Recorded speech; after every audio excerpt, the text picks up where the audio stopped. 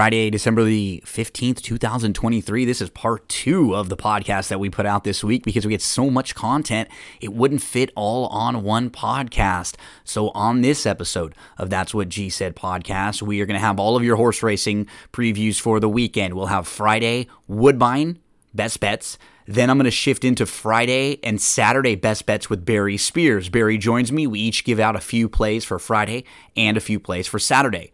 Then we'll finish up with Woodbine best bets for Saturday. Remember, this is closing weekend at Woodbine, so Saturday and Sunday are your final days of racing at Woodbine this year for the thoroughbreds. And then we will finish up with This Week in Wrestling with Chad Cooper. We talk all about CM Punk, how he has been making the world tour, SmackDown, Raw, NXT, all over the place. Then we get into AEW Dynamite. We talk about the NXT Deadline pay-per-view from last weekend. And remember, folks, on an earlier episode, right before this, if you're looking in the feed, we previewed all of the NFL Week 15 games, and there's a deep dive of the Marvels with Tim Kelly. So a lot of content this week, and on this particular episode, you're going to get the Friday and Saturday horse racing from Woodbine and from Gulfstream, and then This Week in Wrestling with Chad Cooper. On this episode, That's What G Said, that is presented by full-service realtor Cindy Carava, CindyCarava.com. That's the website. She can help you with buying, with selling, with leasing, anything you need in the world of real estate, CindyCarava.com. Let's move right on into it. We'll start Friday Woodbine, then I'm going to move to Friday and Saturday Gulfstream, and then we'll go Saturday Woodbine to finish up with the racing. Then we'll move into This Week in Wrestling with Chad Cooper.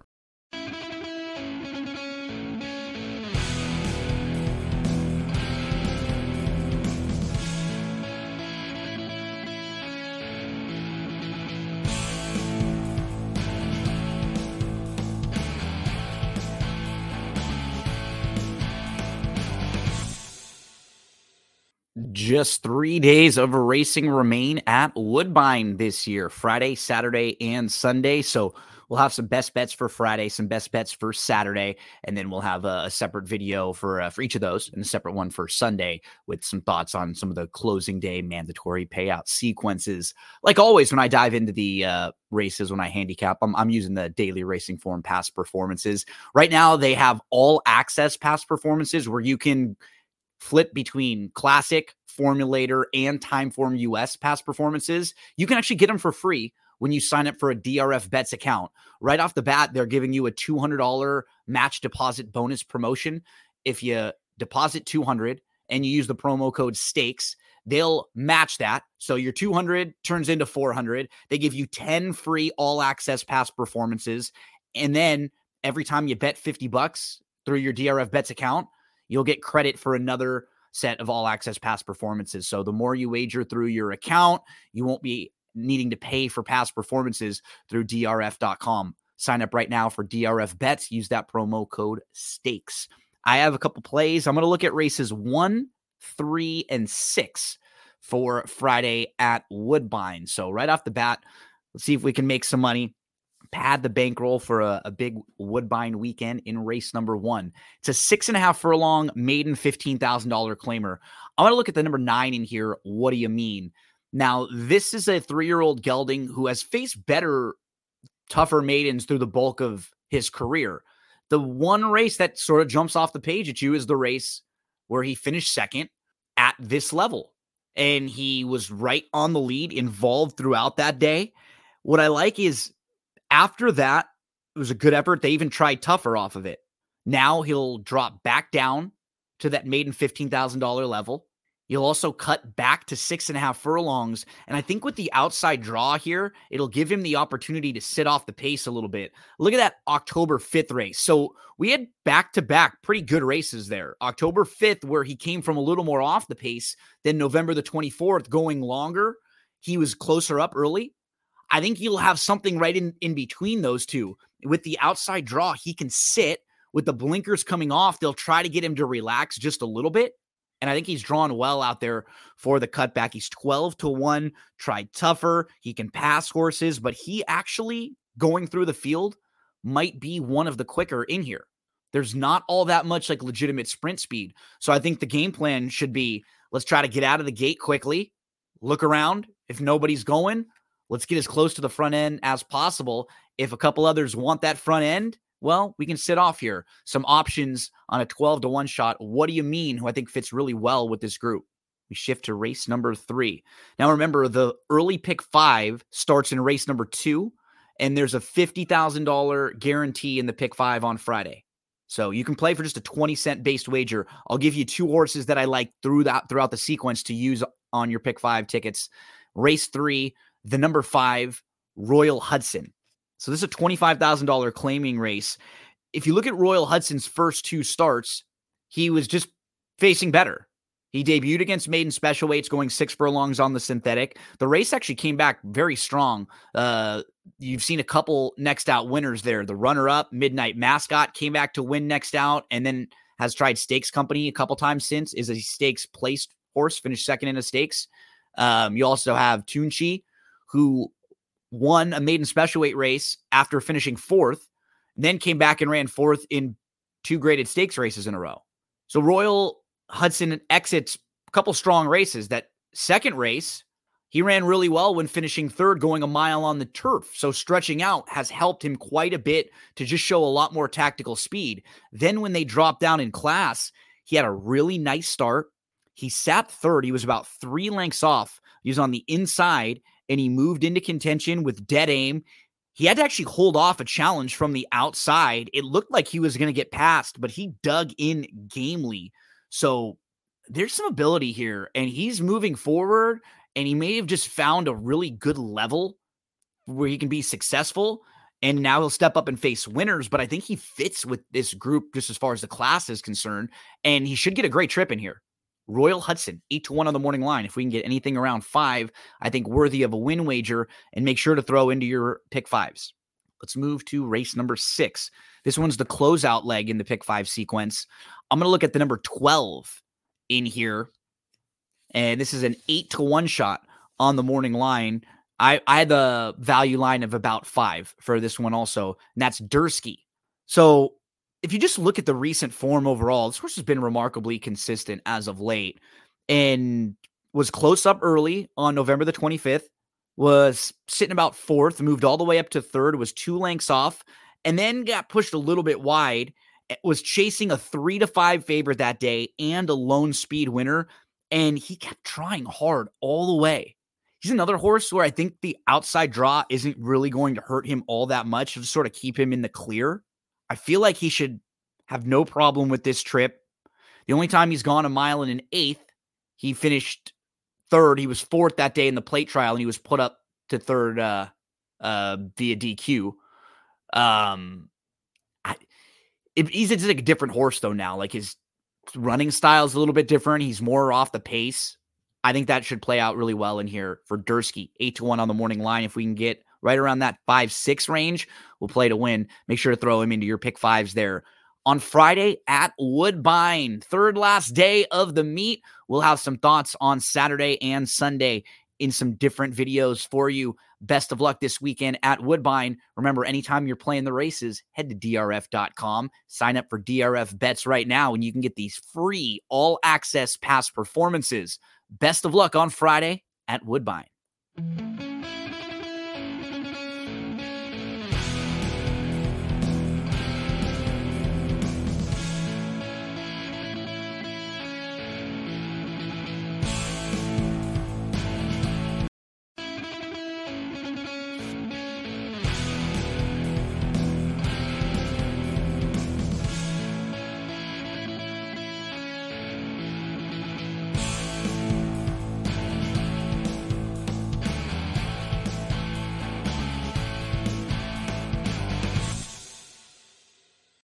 Time to talk about some more Gulfstream Park racing at the championship meet. We're going to talk some Friday and Saturday Gulfstream Park. We will share our best bets. When I say our, I mean me, Gino Bacola, alongside my good friend Barry Spears. Barry, buddy, how's everything going on your end? Doing well, my man. You know, things are looking up. I'm working my way back. I'm almost at 100%. I'm right there. You know, just got to get rid of some of this bruising so I can look normal when I go outside. But other than that, everything's good, man. How you doing? Feeling good. We're ready to lead the folks to some winners out there. We encourage everybody to dive on into your daily racing form past performances. Remember, Gulfstream Park has everything you need. DRF has everything you need for Gulfstream Park throughout the meet. Past performances, picks. They've also got those clocker reports for you each and every day that there's racing. You can check out the clocker reports. So first time starters, surface switches, horses coming off long layoffs. That'll help you out big time. And this weekend, we really have to monitor weather, right, Barry? Because it's been raining. Some of these races could come off the grass, but we know that there are multiple surfaces. So with the synthetic, there could be races from the turf taken to the synthetic, and we'll have to keep an eye on that. Sure. Yeah, I know there was some rain in the forecast. It might not have really affect South Florida as much, but we'll see. Now, Gulfstream Friday is where we will dive on into. We always encourage everyone out there that take a look at the schedule for Stable Duel. See if you want to get involved in some of those Stable Duel contests at Gulfstream Park all the time. Woodbine's just winding down. Santa Anita will be opening up soon, and there will be plenty over there. And remember, folks, this is the no chalk zone. As we look at the daily racing form past performances, we're going to be talking about prices. So, Barry, I'm going to look at races 2 and 5 on Friday. Then I got an extra one on Saturday. You're going to go 5, 6, and 8 for Friday. So I'll start us out in race number 2, which is a 5 furlong race on the grass. And what's interesting about this race, whether it's on the grass or taken off, most of this field is speed. It's almost all speed. Bedrock Birdie from the inside, very fast. Bubbly Champagne wants to go. El Toreno, really, really quick. Devil at Midnight wants to go. The 7 horse wants to go. It sort of looks like the 5 does, but I want to talk a little bit about her because I watched her races and I think she has the ability to sit off a little bit here. And that's why the 2 horses I actually want to mention, Barry, are the 2 right next to each other. This is a Barry Spears angle. The 6 Happy World is your lone real true closer in this field. Like the only proven horse at a turf sprint passing horses in the field. Oh yeah, that's such a great angle when it does come up. It doesn't happen very often, but when it does, you gotta kind of have to capitalize because usually you'll get your price.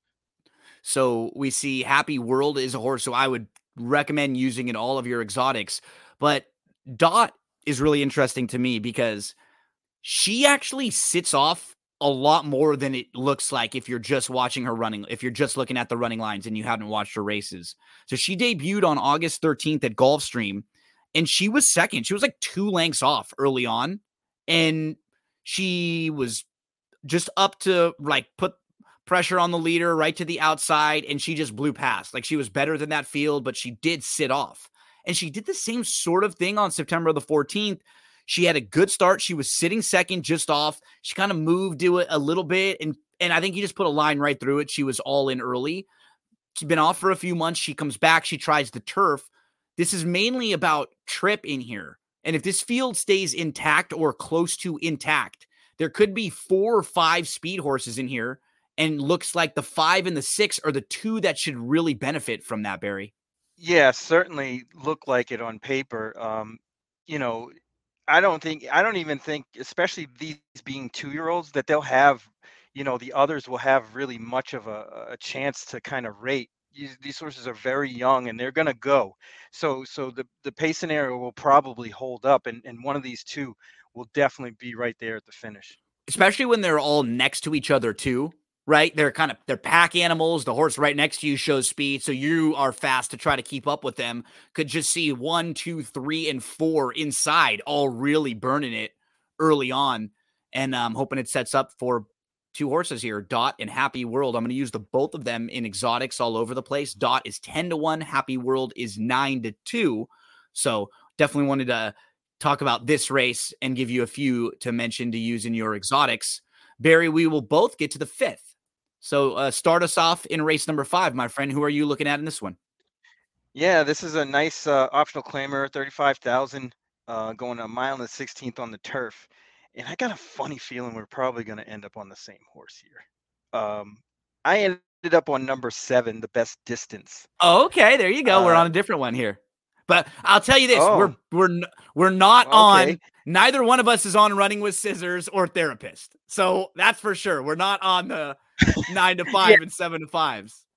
You know how we roll. This is a no chalk zone, like you said earlier. But um, I looked at this race up and down and didn't find much speed. I mean, the only other horse that has shown speed in the past is number 2 Thought, and I don't think that And horse that's is who I'm actually on. But uh, that's who I went to, of this which is caliber. funny. Yeah, That's funny. and I just thought the 7 has, you know, the ultimate kind of run of it. I think this horse will not be denied the lead, and it's just as far as this horse wants to go.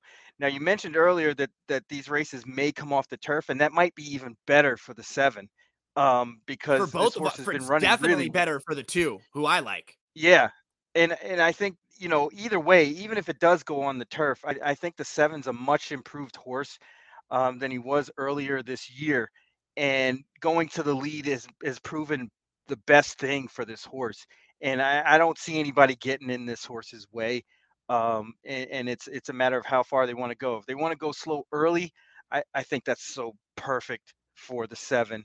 And even the 2, I mean, even if they both go out here, I mean, wasn't it They're last not week going to that we had battle. horses? Right, we had horses with similar running styles, and yours ended up winning, and mine faded a little bit. Um, I think we might have that similar situation. I'm going to go with the horse that's going to be in front again. That's basically the difference between the two of them.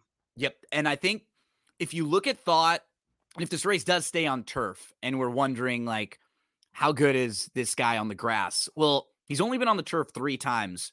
One of them was early in his career. I think you can just put a line through it at Churchill. The other 2 races, they're not bad. He was 3rd in both of those races, and one of them came before going to the bench for a little while. I think second start back, he's been remarkably consistent lately. And I think he's just a better horse now than the last time he was on the grass. I feel like he sits a great trip down inside there, Barry. So we're kind of looking for the same sort of trips. We want horses that are going to be forwardly placed in here. I'm going to use Thought, second start off the short break. His win last time was nice. Like, visually, he moved to the lead. He had to deal with some challengers, and it was sort of like a well-measured W. 8-1 on the morning line, and Thought that would be 3,000 if you're playing a stable duel game. And for Barry, he will see the 8-1, and he'll get up to 10-1 on the best distance. So that's race number 5 on Friday at Gulfstream Park. Barry, you're going to go right next door to the 6th, and then you're going to take us and finish us off in the 8th. Yeah, absolutely. I'm always looking for the doubles and things like that. Um, this is a very interesting race, to be honest with you. It's a $16,000 claimer on the synthetic going a mile on the 16th, non-winners of 3. And these are, again, one of those quintessential synthetic races at Gulfstream. This is the typical kind of race you're going to see there. And the better you handicap these and play these races, the better you're going to do at Gulfstream. That being said, I went to number 5, Red Hornet. First time off the claim for Brittany Vandenberg and Chris Amy. Now, the reason I like this horse is the claim. The horse went to Indiana Downs on the turf, didn't run a step. Prior to that was at, what I think is over this horse's head at Kentucky Downs, going 7 furlongs, had Raylu that day, kind of stalked and stopped, was the comment in the form.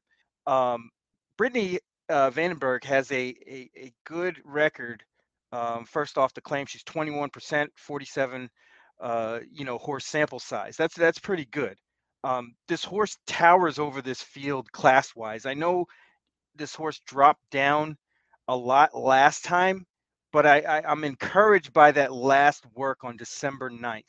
They worked this horse on the synthetic one time, enters into this race, and there's looks to be enough speed. This horse is kind of might be able to place themselves wherever they want. So if it's slow, I think they're going to be closer to the pace. If it's fast, they're going to be off it. Um, I just think this race sets up that one race uh, at Indiana Downs kind of coming into this, combined with that last work. I think this one's going to give a great effort. Another big price, 10-1 from Barry. So if you're playing, stable dual lineups, these are only going to cost you $1,000 to use. If you're playing pick 4s, pick 5s, any type of multis, these are great prices for your exotics. My man, you've got one more for Friday, and then I'll have an extra one for Saturday. Talk to us about how you want to finish up your Friday plays in race number 8. Yeah, this is another one, another synthetic special. Which is nice because 25,000. you don't have to worry about if they do take these races off the grass. That's sort of what I did on Saturday. Is I went with 2 turf and then 2 non-turf just in case those races were to come off. At least there's a few, that'll probably be able to stay in those races.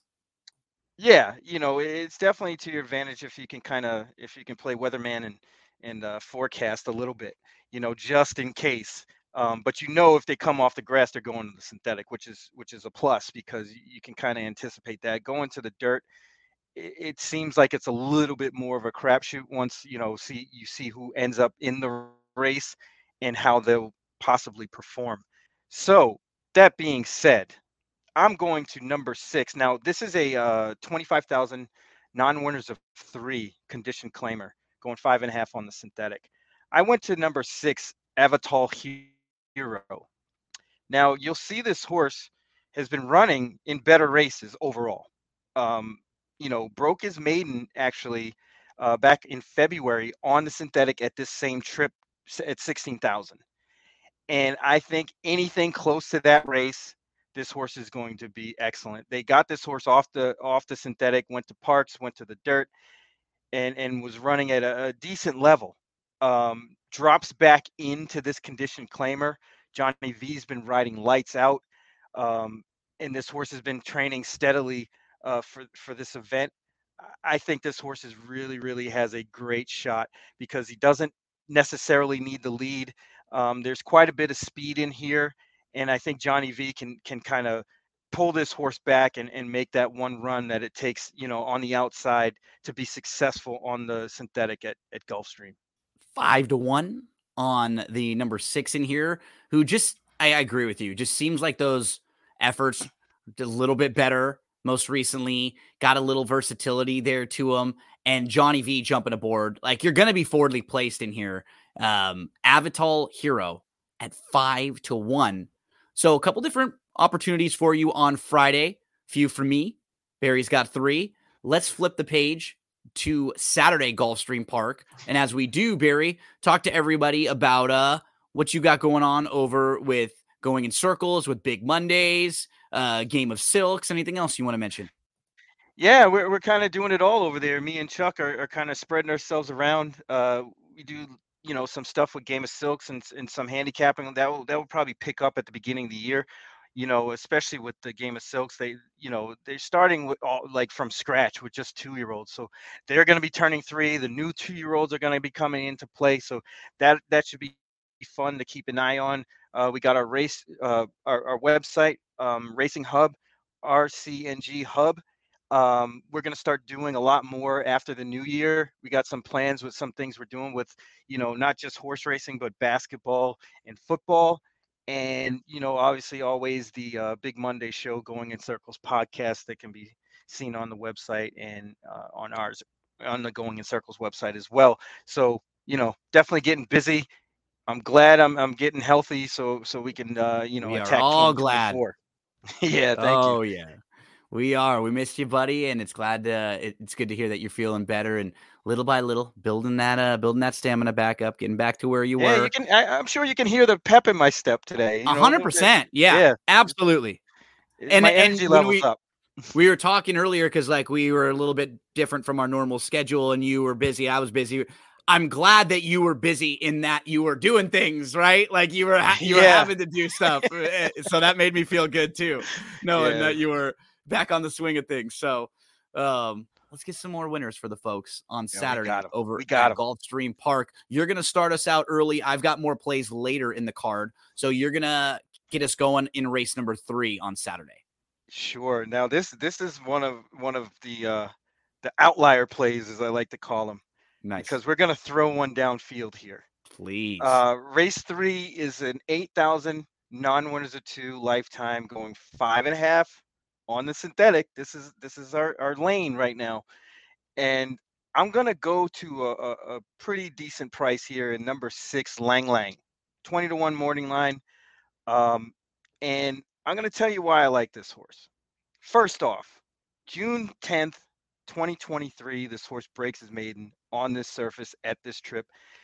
Got a decent buyer figure that day, and that's competitive in this race. And you'll see the progression after that. The horse was claimed in a synthetic race that the horse didn't really do much running and kind of hasn't. But if you pull up the replay for the October 14th race, you'll see the Okay. comment head turned at the start. And I don't know if that's completely accurate, but the horse was definitely flat footed and unprepared. And you'll see it. And the horse kind of drops back So this is the right number at the start. 3, right? We're looking at, right? Yeah. Yes, the number three. Yep. And you can see the horse is unprepared. I looked at the head on, and you don't really see the horse. His head was turned, but not when they opened the gate. It was like right before, and I think the horse was just a little flat footed. And you saw the horse kind of break a little bit last and gets kind of rushed up, goes to the inside here. And then once you see, if you could fast forward a little bit to the top of the stretch, you'll see the horse come back into view. And by the time the horse kind of gets into it, the race is kind of over, and I think the jock kind of lets up and kind of lets the horse kind of run out through and didn't really pursue, which was probably a good thing. You Save a see on the little. inside, the Yeah, horse makes save the a little move, something for it. kind of Yeah. kind of gets into contention and shows interest. Right. And now there's like a wall of like 9 horses in front of him, literally, Yep. and they kind of like ease up. There's nowhere to go. The horse was definitely not going to get a placing here, and I think that was a good thing to do. You see, the jock was really like standing up at the end there. Um, that being said, there's no world beaters in this race. Obviously, it's an $8,000 claimer. Um, the favorite, who's on the inside, is a tough trip at 5.5 on the synthetic. I mean, not that Irad doesn't bully his way out a lot. He's definitely going to have to do that here. But I think Lang Lang is going to get overlooked. He's probably going to be higher than this 20-1. You got the nondescript jockey, uh, Enel Cordero, the trainer. People don't know, but does okay on the synthetic. And I think this is a really good spot for this horse to run well. Um, Again, I want this horse to win, but I wouldn't be surprised, if this horse is right around all of it at the end. Um, I think there's enough speed. Tovia, rough enough. Both have speed. Even Valsgal might even get out there. The two babies dialed in is definitely going to get out there. And, who knows? Irad might try to pop the gate and try to get out in front, which will add to the pace. And you saw in that replay how Lang Lang kind of likes to come Gets off there. going late. He look Yeah, right. He looks like, absolutely. and those are the winning moves on the synthetic at Gulfstream.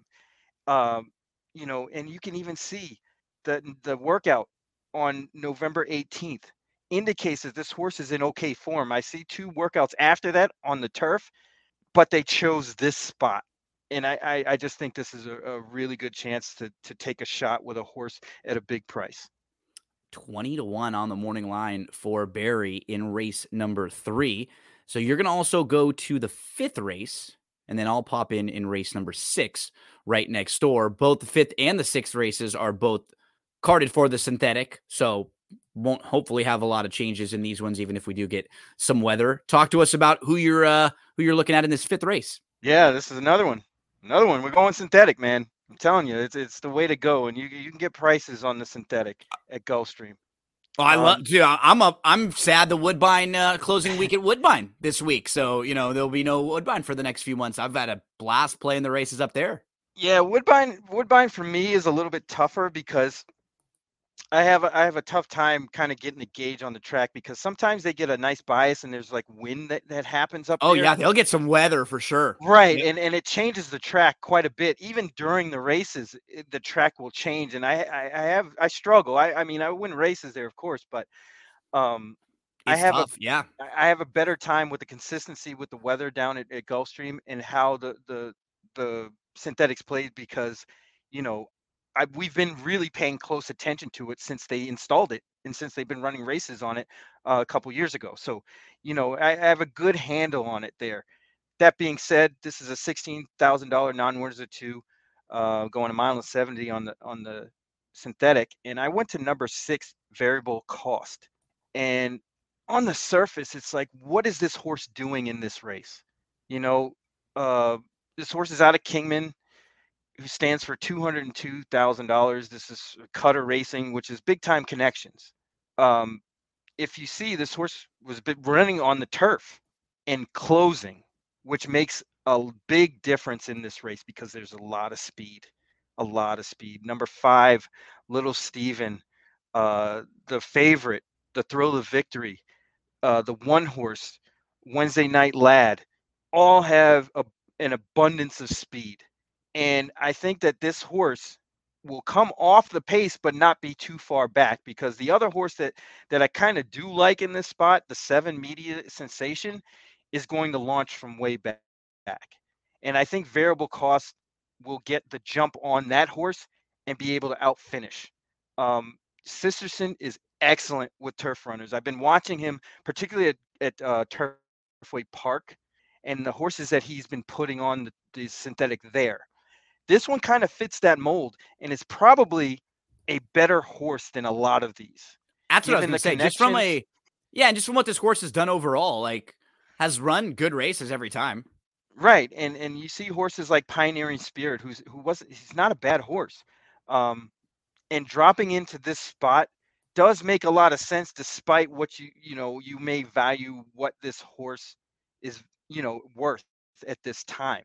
Um, I know they're trying to. It seems like they're trying to give this horse away. You see, the last time, at Presque Isle, it was 30 cents on the dollar.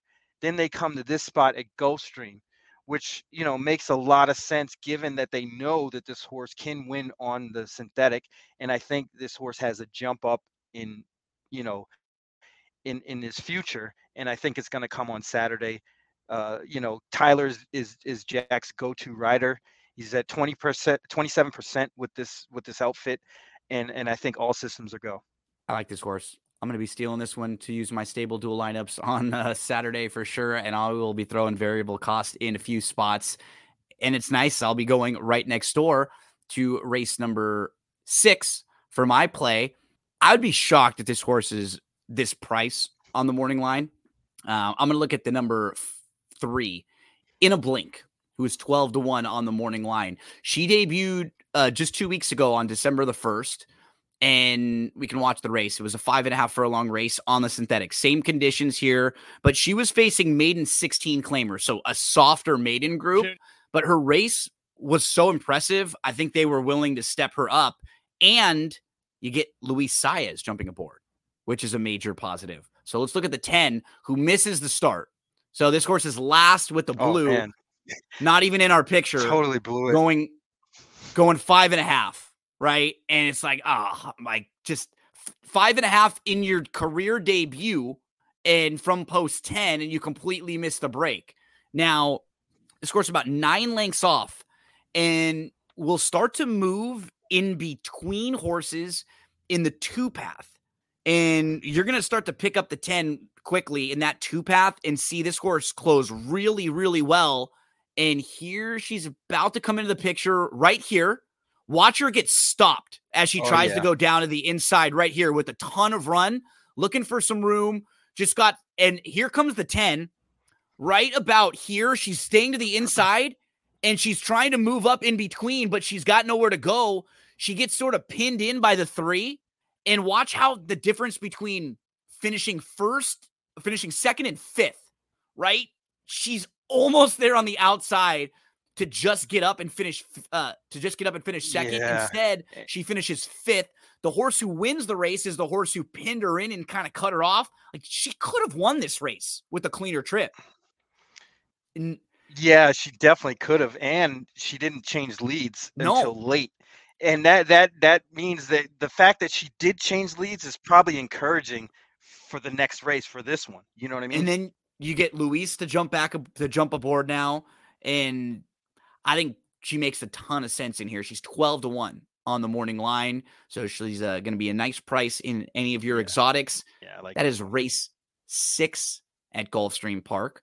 I will go to race number 8, and then we'll both join each other in the 10th race. So the 8th race is on the turf. Keep in mind, the number 6, Lauriston, just did not have the greatest of trips at Keeneland. This horse got some action that day, It had a really slow start. It was like 10 or 11 lengths off. Stayed at the inside, was green, but had a lot of run at the top of the lane. Altered course a few times, and you could just see this horse really got going. I hope it's a big day for Luis Saez on Saturday, Barry, because I've got Saez again here, and I think even one more time later. And I thought, so it's like, hey, win me 3 or 4 races. Let's do this. These are, this is a horse who You even, know what's go funny ahead. is I was gonna say, you know what's funny? Like even if that last race with the 10 that you showed and this, Anchorman 2. Have you seen Anchorman 2? Oh yeah, yeah. I call that the Jack Lame trip when they Abs- hop the start or just unprepared stop. You know what I mean? Like I yep. say it at home. I was like, man, that was a Jack Lame trip, and they just hop start and have no chance, and they come running late. That's what I call that. And those horses usually come back to win. I usually put them in the stable mail so I don't forget to play them back because usually if they get a good start the next time, they're usually a better price and they get the job done. So it seems like this is the same kind of thing. 8-1 on Lauriston. Throw this one into your exotics. If she's over 5-1 and this race is on the grass, I'll bet her. She got a couple nice turf works even since that turf debut. Lots of positives for Lauriston. Okay, we both go to race number 10, my friend. Who are you going to look at in this 10th Oh race? yeah. Um, this was kind of one of those. This is the pick by attrition. I do this quite a bit, especially in smaller fields where, I kind of analyze the horses' styles, because usually when you get to these races at optional claimer 62, you're dealing with pretty good horses. Lower level stakes types that are fairly consistent with what they do and the way they run. Now I know Super Chow is going to get bet off the board here. Yep. And honestly, I think that this horse has lost a step, or at least initially. You see that the horse kind of went around to a couple places off of that layoff since August, and really hasn't shown the kind of speed that you want to see since June ish. It really hit his peak early last year, January, February. It was really kind of unbeatable at that point. Uh, but I haven't seen that horse since. I know the horse is getting Lasix this time, but there's also some speed in here too, besides Super Chow and horses that can kind of make it difficult. And Yep. that's all we need. Um, because I'm going to tell you who I ended up with is the number 2 XY Point, because is probably the best closer in the race and will probably sit the best trip behind them. You got a horse in ribbons and medals that probably has no shot. I don't even know if this horse is going to run. They might scratch him, which would make it even easier. Um, Doc Amster gets at this level and can't win. Finishes fourth. If you look at his past performances, he's run at this level on April 9th, finished fourth. April 27th, finished fourth. August 5th, finished fourth. November 23rd, finished fourth. So I have no confidence that this horse can win at this level. Probably needs it a little bit easier. Tickling will probably need the lead and add to the pace issue, as well as Real Talk, who might get kind of lost in the shuffle, being close to the pace in a stalking trip. It might not be ideal, and XY Point will probably be a little bit behind that one. Um, Showed a lot of improvement the last race where he was able to settle. Edwin was able to get this horse to settle after kind of a rough start, and the horse kind of won going away. I, you know, I think that sets up perfectly in the same fashion. And not to mention that Edwin gets off of the one to ride here. I think this is go time. It's funny because I did the exact same thing that you did. I ended up on a slightly different horse, but I did the same process of elimination type thing. I didn't want the one. Like, I don't really have a problem with XY Point. I just landed in a different spot. I didn't want the 3. Real talk. No, thank you. Ticking's a little bit intriguing to me as a first time gelding at a little bit of a price. The 4 is definitely wasn't talking about Chow, and you mentioned the 7. I got to Doc Amster by default, and you were kind of hitting at the point that Yeah. He runs like at this level. It's not that he runs bad. He just sort of like all of his races at this level, you've seen like fourths. I think the key for him is the 6 furlongs at this level with this Yeah, the field. Like, I don't, distance is yeah, like, better. I Yeah. don't think he's that like great of, I don't think he's the maybe even the best horse in this field. But what's nice is that at 6 furlongs, he has the running style to where he can put himself not, he won't get outrun by Super Chow, but he can pass horses a little bit. The problem is he doesn't want to go farther than that. Like, we can watching his last race, I think you can really see, like, Secret. visually, you can see it with him. So he's the one in this race, Doc Amster. And then also another thing, he drew the rail in 3 straight races. So for a horse with his running style, that's not where you want to be. Because right here, he gets forced. He's kind of in this weird spot. Like, he'd love to be sitting just off of horses, right where he is in like 3rd or 4th. But when you're inside, watch what ends up happening to him. Instead of being just behind the leaders, next time we see him in the picture, he gets shuffled all the way back. It's like, what the heck just happened? He was like another flight in front right there. Like, how is he last in this race right now? It was like, what happened? And he's down on the inside and he's trying. He tries to get through got here. The ill shuffle, as I call it. Yeah, exactly. And so I think just a couple things for him.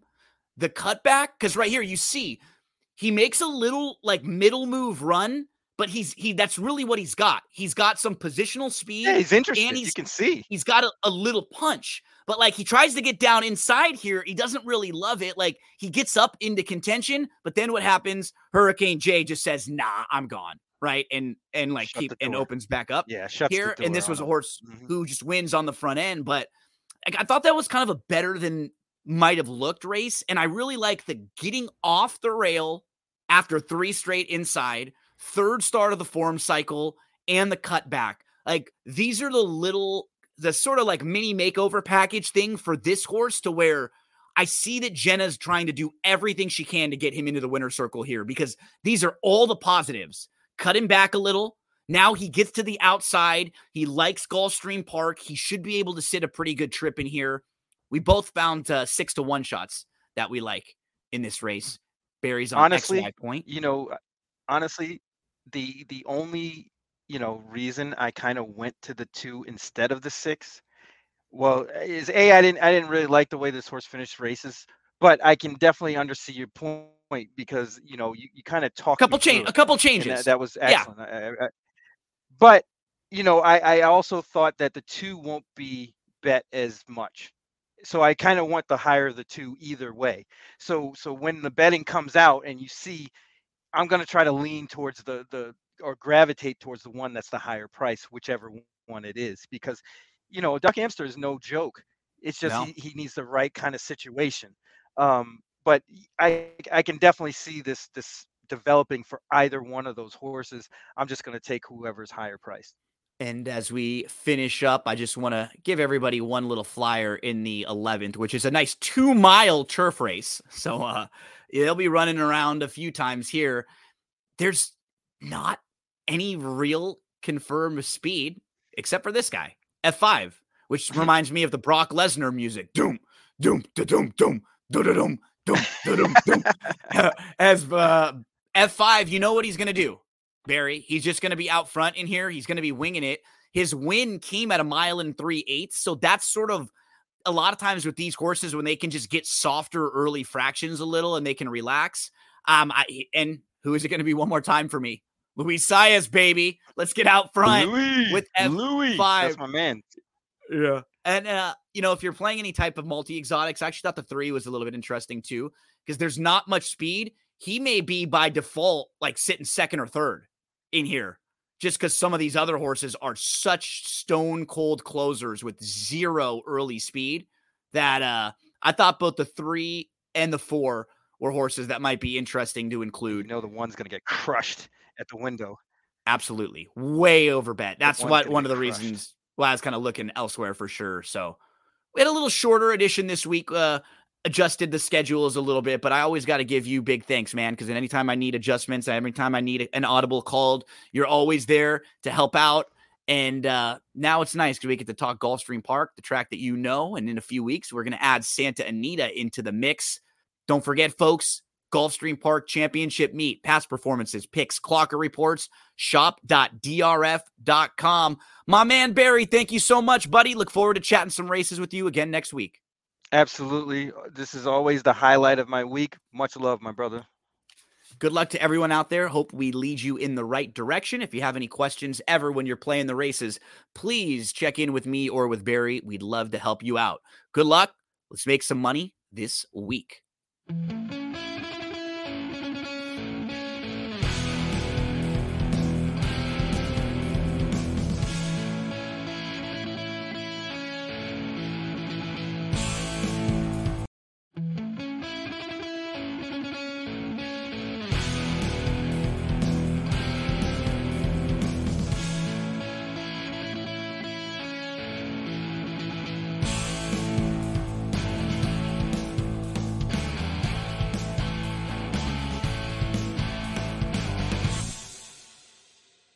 Good Saturday of racing coming up at Woodbine. It is closing weekend up there. So Saturday and Sunday, the two final days of thoroughbred racing this year up at Woodbine. It has been a blast. I've covered Woodbine races this year on the daily basis for the first time. I've really enjoyed it. I've had some good days and bad days like we all do as handicappers and gamblers, but I've enjoyed interacting with a lot of you out there who play the Woodbine races, and I've really enjoyed the product. It's just a great product as far as finding value. It's one of those racetracks where you can always find some value somewhere. And some days the results are a little crazy, but that's what I like as a handicapper and as a gambler. And I also like free all access past performances. You can get those right now if you sign up for DRF bets.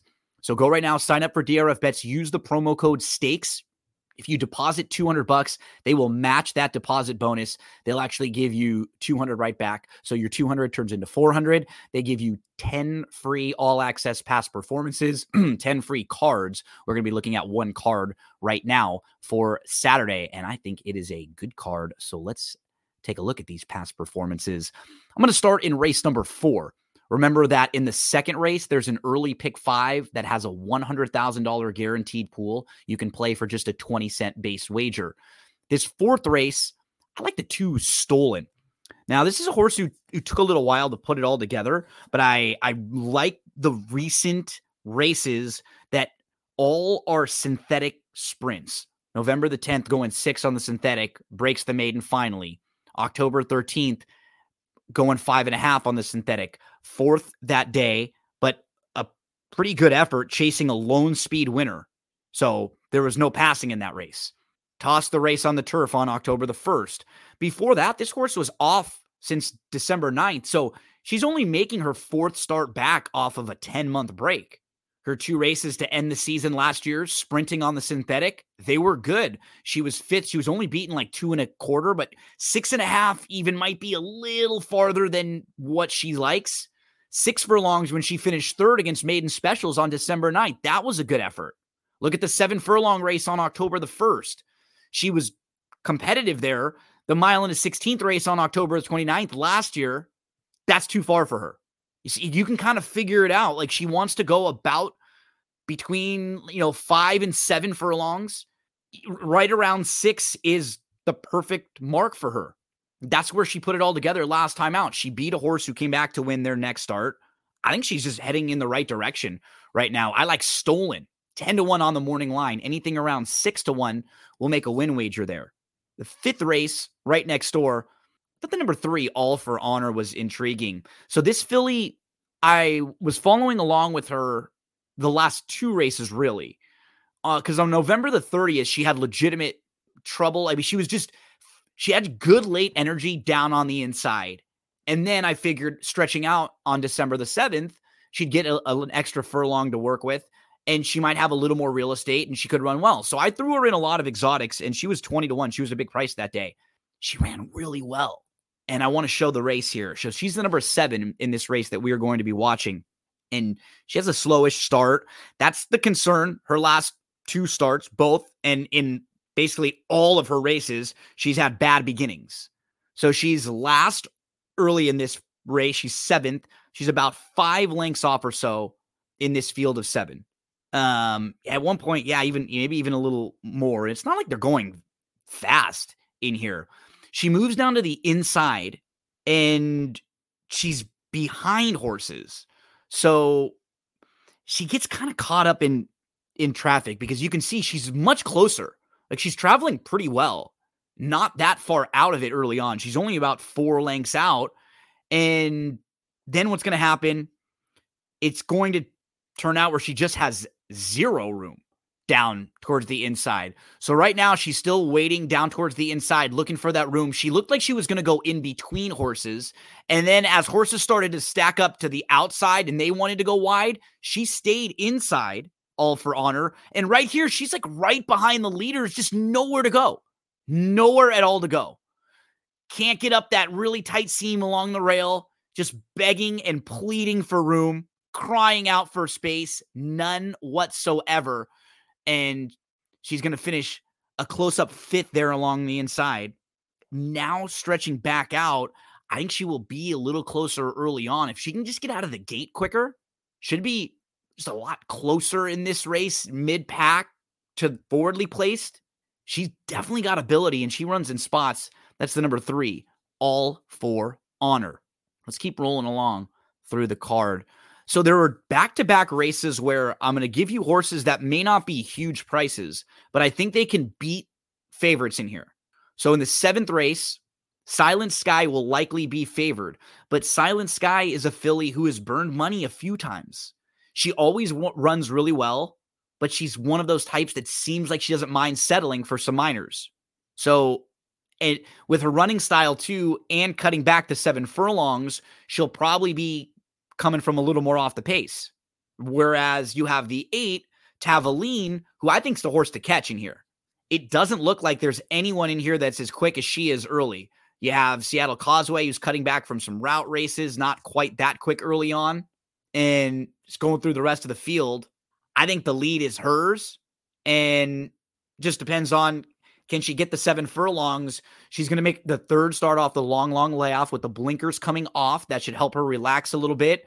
I hope she's aggressively handled, and I hope she can open up on this field early on. Tavaline could be a horse I single in exotics against the favorite here, the horse who I think Silent Sky will end up going off favor. And then right next door in the 8th race, another similar situation where Jayhawk, dropping out of that good 3rd in the grade 3 gray, will be really popular at the windows. I think he'll likely be the one to beat. But Competitive Touch, stretching out from sprint races. If he gets this trip, he's going to be loose on the front end. He's the fastest in here, and he's stretching out from the inside. So I think Competitive Touch, another situation where maybe you could play a couple different tickets. One where I single Tavaline, one where I single Competitive Touch, key in on these two. If they're horses that float up for any reason, I could play them to win. But I think more in exotics, these are horses that we could build around and take a shot against some of the other short price favorites. And then we move to race number 9, right next door. I wanted to mention a couple in here because I did think both the 3 and the 4 could be forwardly placed in a race that I didn't think had that much speed for a 6 furlong sprint. So that means Livin' on Love, who gets off the inside, coming off of a good runner-up effort behind Princess of the North. I could see Livin' on Love being right on the lead, or Know How, who's right next door. This horse drew the rail the last 2 times, and she's quicker than what she showed in that most recent start. She kind of got, down on the inside. Sometimes you're kind of at the mercy of the trip, everyone else, if you're not really fast early. I think they're going to try to get more aggressive with her in here. Those are 2 horses that I definitely wanted to mention to throw into your exotics if you're playing any late exotics there in the 9th. And then in race number 10, one more worth mentioning, way to the outside. I am a little concerned about the possible wide trip, but I think from a fits at this level and should be a nice price, I'm a Beast. Just really versatile too. He may have to be more forwardly placed with the outside draw, but he can sit off and pass as long as he doesn't get hooked 4, 5, 6 wide, which he very well could in here. But I think the price might be built into it a little. So that's the 14. I'm a Beast. on Saturday, the second to last day of the meet at Woodbine. We'll have a video for Sunday and talk about some of those mandatory payout exotic sequences. We'll be looking at the daily racing form past performances. Remember, free all-access PPs when you sign up for a DRF Bets account right now. Go do it. Good luck on Saturday at Woodbine.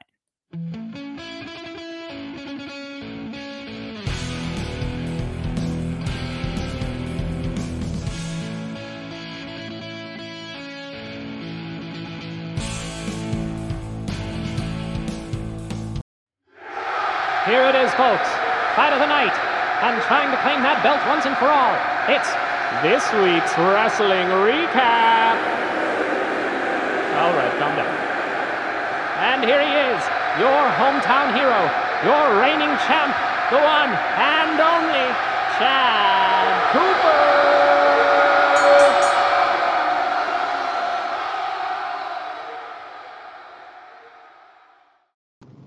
Oh, it's that time of the week again to talk about everything going on in the world of pro wrestling. Let's talk some WWE, SmackDown, Raw, NXT, and some AEW.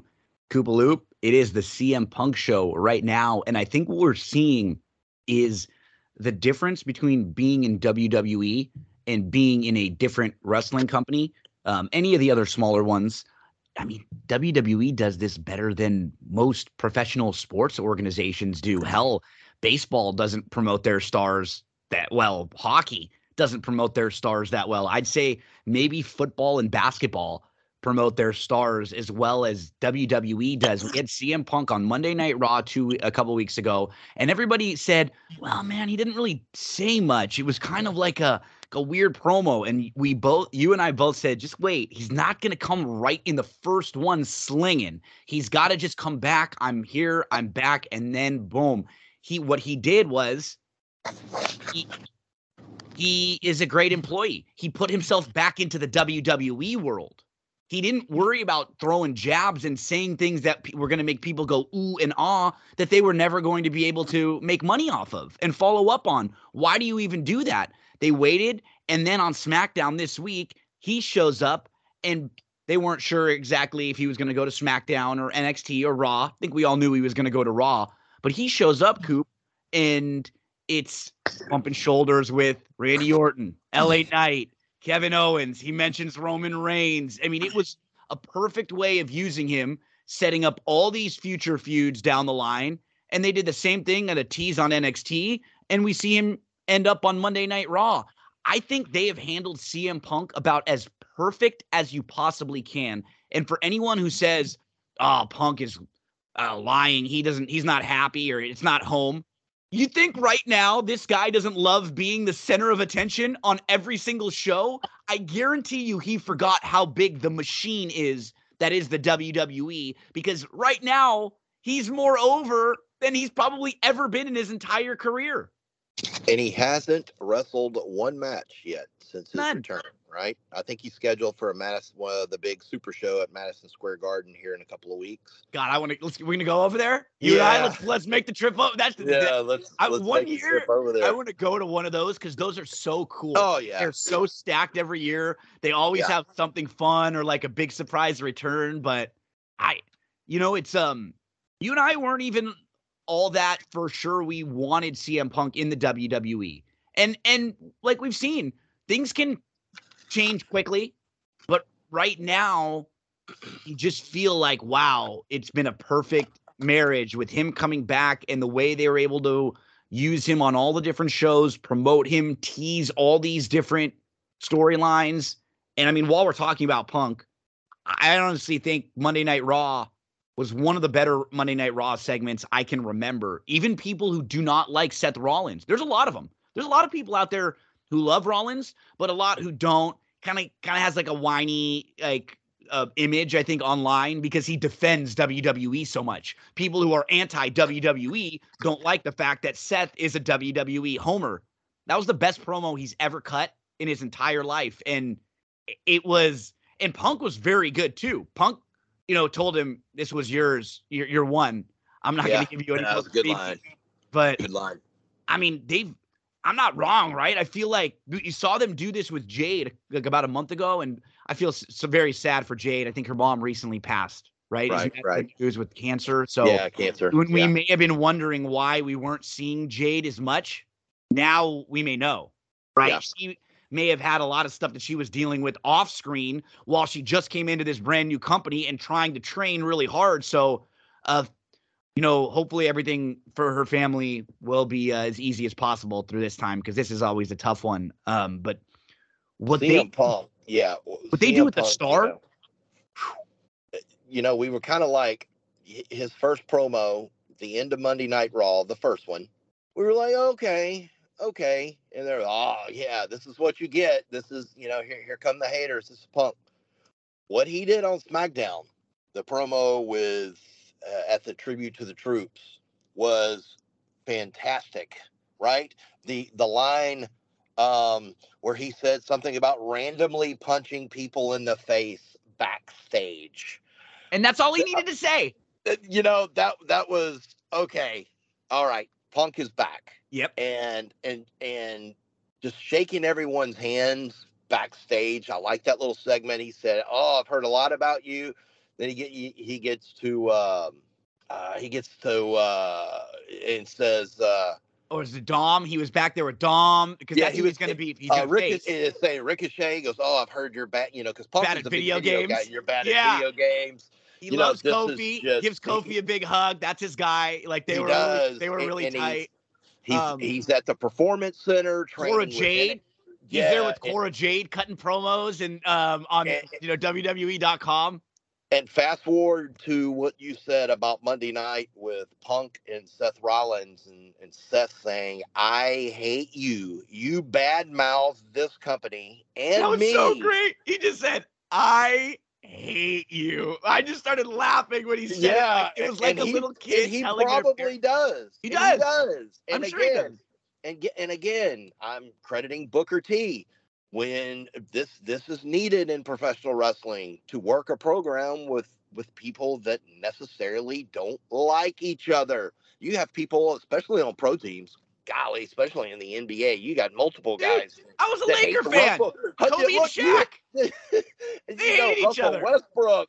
There's all these people that people just hate, but at the end of the day, it makes for the best when you can bring out the best.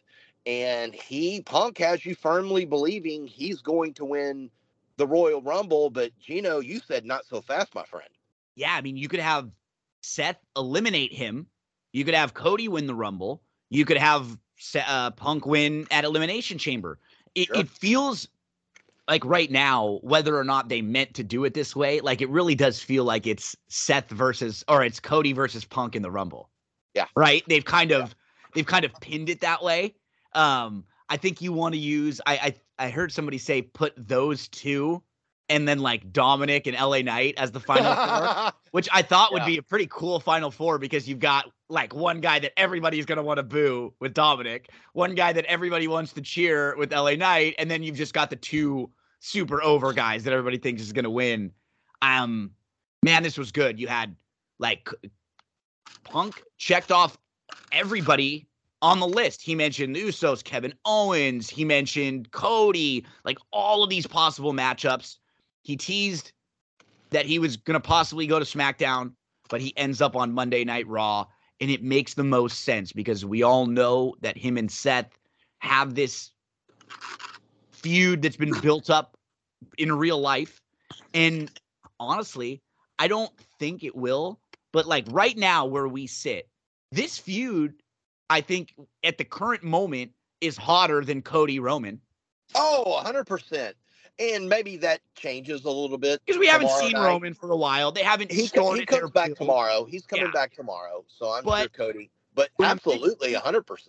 When I'm thinking about like night 1 of WrestleMania, night 2 of WrestleMania, man, like right now, this feels like if it was a Seth versus Punk, that feels like it could be the night 2 main event of WrestleMania. I don't know if they would do that to Punk or...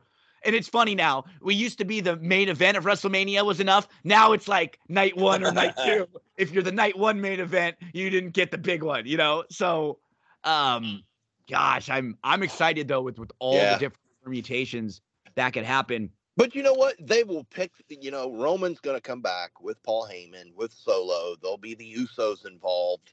McIntyre's going to be involved somehow, some way. Cody Rhodes, that will fire up, and we will remember how great that Roman Reigns is. But man, isn't it really, really good? You and I, look, both, you said it. We both said CM Punk did not need to be back. WWE was on fire. Okay.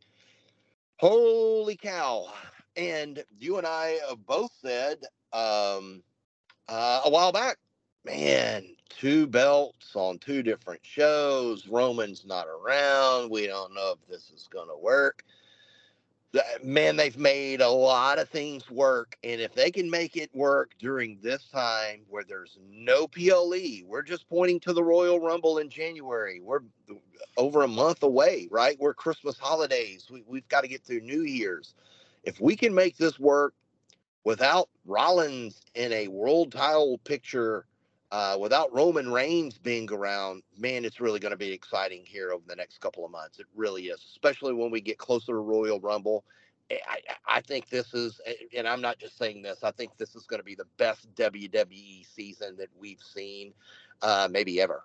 Yeah, we're honestly in the peak of the WWE right now. I mean, I know people will want to say Attitude Era and Austin and stuff, but right now, as far as social media, buzz, people on all sorts of different content, all sorts of different places, it's firing on all cylinders right now. And I'm not sure if you read some of the recent news that said that like the Punk switch. Now, again, these are all rumors, but the Punk switch has made Warner Brothers not sure if they want to re-up with AEW.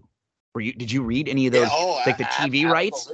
Because now they're talking. Numbers have come out for advertising money and how much money AEW has lost.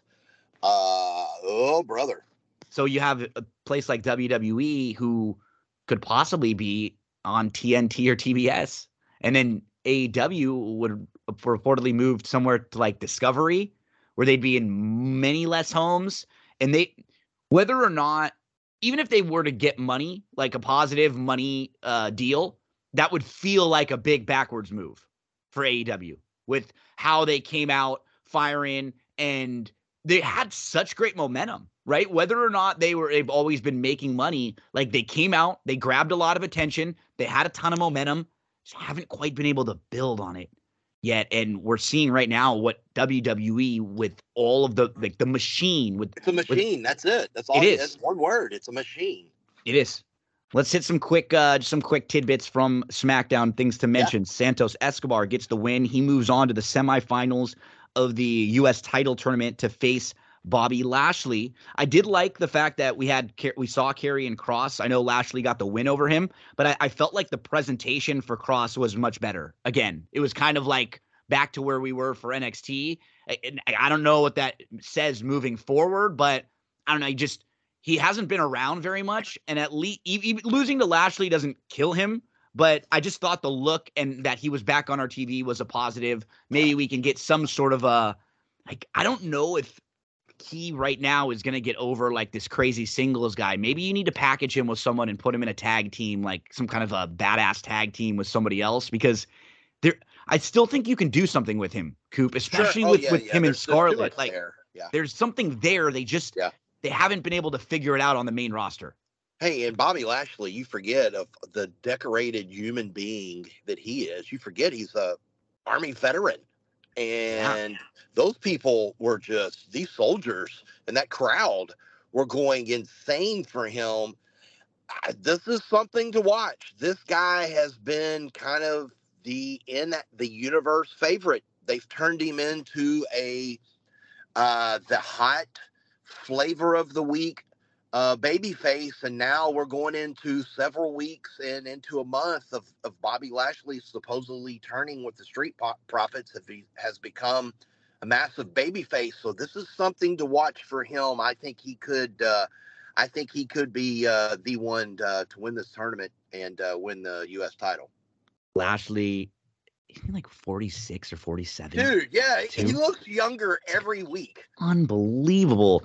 I The mean, shape. just a couple of years ago, he had all the makeup of what was her name? They did the wedding of Oh, with Rusev, with Rusev's. Rusev's wife. Yeah, with Yeah, Lana. yeah, and it's Okay. like, oh my God, it's like all this makeup is all over, and it's like this poor guy. He is not enjoying this. It's just look. It's crazy just how things change, right? And I just think Lashley is again. When these superstars start, it's like they start growing. Not that he needs it, but he starts catching fire again, and it's grassroots type. I think he's the one that they're going to be pushing here pretty soon for something, and the crowd loves it. Gino, you there? I was muted for a second there, Coop. Sorry. We had a little technical difficulty, got disconnected for a second there. But Coop, you were just talking about, like Lashley, and when you can see these superstars start to grow, start to develop, he feels like he's a major player on that side for the U.S. title. And it's just been awesome seeing how well on all of the shows and how like the energy and the vibe is overall in WWE. And I think Punk did a really great job just kind of like stirring all of that together. Couple things to hit on from SmackDown too. We got the Cody babyface promo. This is perfect, right? He gets to Really cut the good. tribute to the troops. Thank you, everyone. Thank all the veterans. That was great for him. And do we know any more about the Charlotte injury? No, I looked Me too. earlier today and nothing. Let me say this. It just, as good as Asuka is, as good as Charlotte is, we just can't get a good match between these two. Didn't they have a Mania match several years ago? Which I was think incredible. And then since then, it's like nothing. We can't get anything going with them. And do we have a legit knee injury? It's just, I don't know. You have damage control involved. I don't know. There was a lot of pictures that just wasn't good. This was the negative for me. It was only 4 or 5 minutes. This match, it's just something that it's just they haven't been able to put the pieces of the puzzles together since that match. Yeah, 2017 WrestleMania in New Orleans at the Superdome. It hasn't been anything like that. The way this was, like they just get started, and then all of a sudden they cut to commercial, and then we come back and we get a roll up in about 7 minutes. So yeah, fingers crossed. Let's hope that everything is okay with Charlotte there. We had Randy Orton go give Nick Aldis a check for $100,000, and then Aldis tells him, "Hey, you were only fined $50,000," and he says, "This is for the next time." So I think after watching Dynamite, I feel like Randy Orton and Andrade El Idolo must be hanging out because Jesus, those two guys right now are like two of the most in shape, cut up guys I've seen. And it's not that they were in shape guys before, but since they haven't been around very much lately in the last 6 months, for Randy, it's been like a year and a half. This is the first time in a while Randy's actually probably been able to really work out a whole ton. Yeah, right? Like, and it's very smart of them putting him in a tag too, getting him involved in matches like that. Cause I think that helps. And what did he say? He didn't know who LA Knight was. He just I don't know who this kid is, but okay. I thought that was pretty funny. Me too. And he says, they're standing backstage and he says, ready for the bloodline? And all LA Knight does is say, yeah. I just loved it. It was great. And what a perfect match, man, to end SmackDown. It was really, great. Really good hot tag team match, man. All four do really, really good work. Now, I do have a question for you. Earlier in the evening on SmackDown, I think tomorrow night, which is we're recording this on Thursday, Grayson Waller versus Carmelo, and Kevin Owens returns versus Austin Theory as part of the tournament.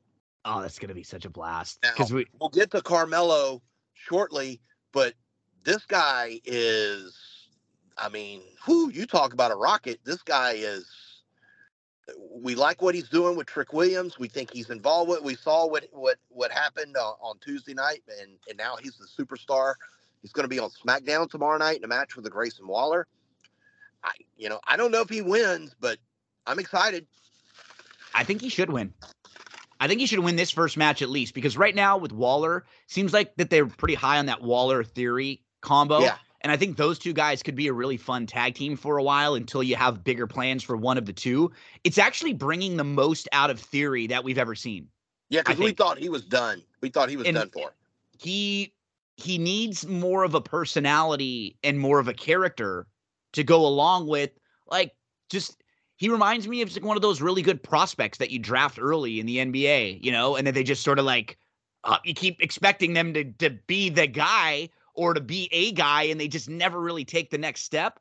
But now, I'm reminded of a guy like an Andrew Wiggins, everybody thought he was going to be the guy for Minnesota. Like everybody wanted him to be the guy.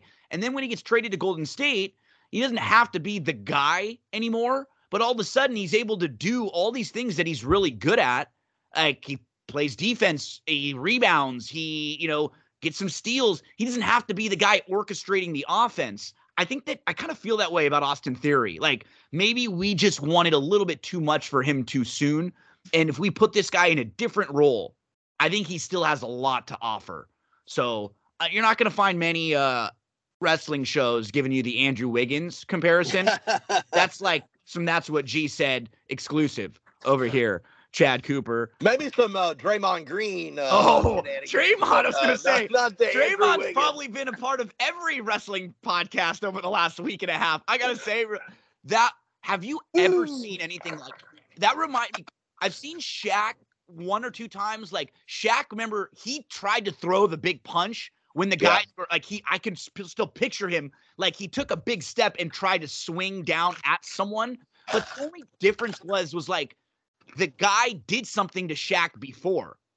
This dude did nothing. Nurkic did nothing. He was standing behind someone playing like regular defense. Like, okay, Chad, if I'm defending you. It wasn't even overly aggressive. Like a little bit of a hand on the back that like every single player in the NBA does.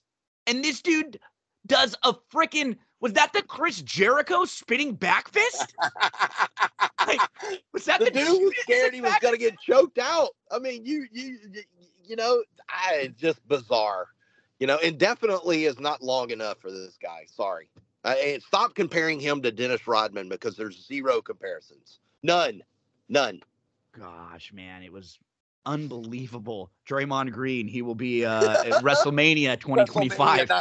Yeah, I was gonna say Randy Orton and LA Knight stand tall on the Tribute to the Troops show, as it should. You've got the baby face there, and every time you throw LA Knight in the ring with these guys, it just makes him feel like a star even more. Yeah, more. He belongs. He does. We move over to Monday Night Raw, and we had Jey Uso. And Yeet is back. They must have bought out. Yeet is back. Yeet. So they must have bought out the $1 million man Ted DiBiase once said, Gino, everybody's got a price. Everybody's got a price. So they took care of Mr. Yeet. Yeet has been taken care of. And it's funny because I don't feel like Jimmy Uso is nothing. But man, you kind of just feel the difference between Jimmy. Like Jay feels like his own thing. He really does. And like they called him main event Jay for a while now. Yeah, you can see why. He's found his character a little bit more, and it's not easy to do what they've done. Split up twins who people couldn't even separate them by looks. I'm one of them. Forever. Me too. And it wasn't like a disrespectful thing. It wasn't like, oh, I don't care to know the difference. It was like they look very similar. They wrestle very similar. They've never had character traits that were like differentiating between each other. They were the brothers, the Usos. And then we started to reveal the layers in the bloodline. And when Jimmy was hurt and Jay was the man there next to Roman for a while, it's been great. And he just continues to have these excellent TV matches. He feels like a big deal. I assume that he'll have something with his brother at WrestleMania or maybe even with Solo.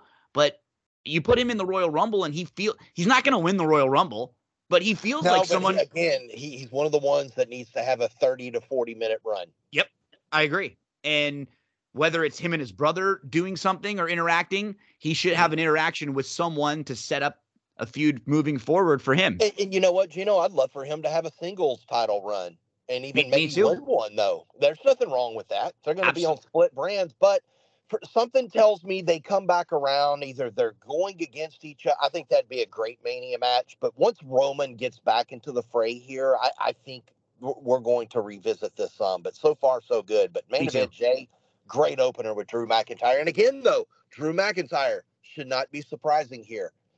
Dude's on a run. Again, he's on fire. He should be winning. He should be picking up wins here. And you can go a few different ways with Drew. Man, and if you're someone like Okada, and there are rumors about Okada as a free agent, does he want to come to AEW or WWE? Like, if you're Okada and you see right now what WWE has done with, let me say, 3 particular, I guess I could say 4. Let's say Cody. Wow, they bring this guy in. He looks like an absolute star. They treat him like a star. Jade, they bring her in. They treat her like a star. She's all over the place. CM Punk, he comes in. Those are all 3 from AEW. And then someone like Shinsuke Nakamura, who had come in from New Japan, wins the Rumble.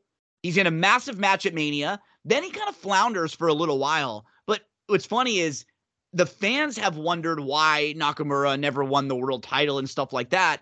I don't think there's ever been one report that Nakamura has ever been frustrated or upset or anything at all backstage. In fact, we see Nakamura posting pictures of him surfing, loving life. It seems like he's got it great. And now they've actually, for one of the first times ever, it's like they figured it out with some of the foreign and international characters who don't speak the native language. So if you're here in the US and most of the people here speak English and you are a character who can't cut an English promo, they've found ways to just, hey, let them cut their own promos. We'll put subtitles up, and you can feel it better when someone is speaking in their own voice versus when they're trying to translate something in their head. That loses emotion. It loses feel. All of a sudden, Nakamura has been presented really well. And if I was Okada, I would be very pleased about looking at how Nakamura has been presented and thinking, that could be me. I could be a big star there.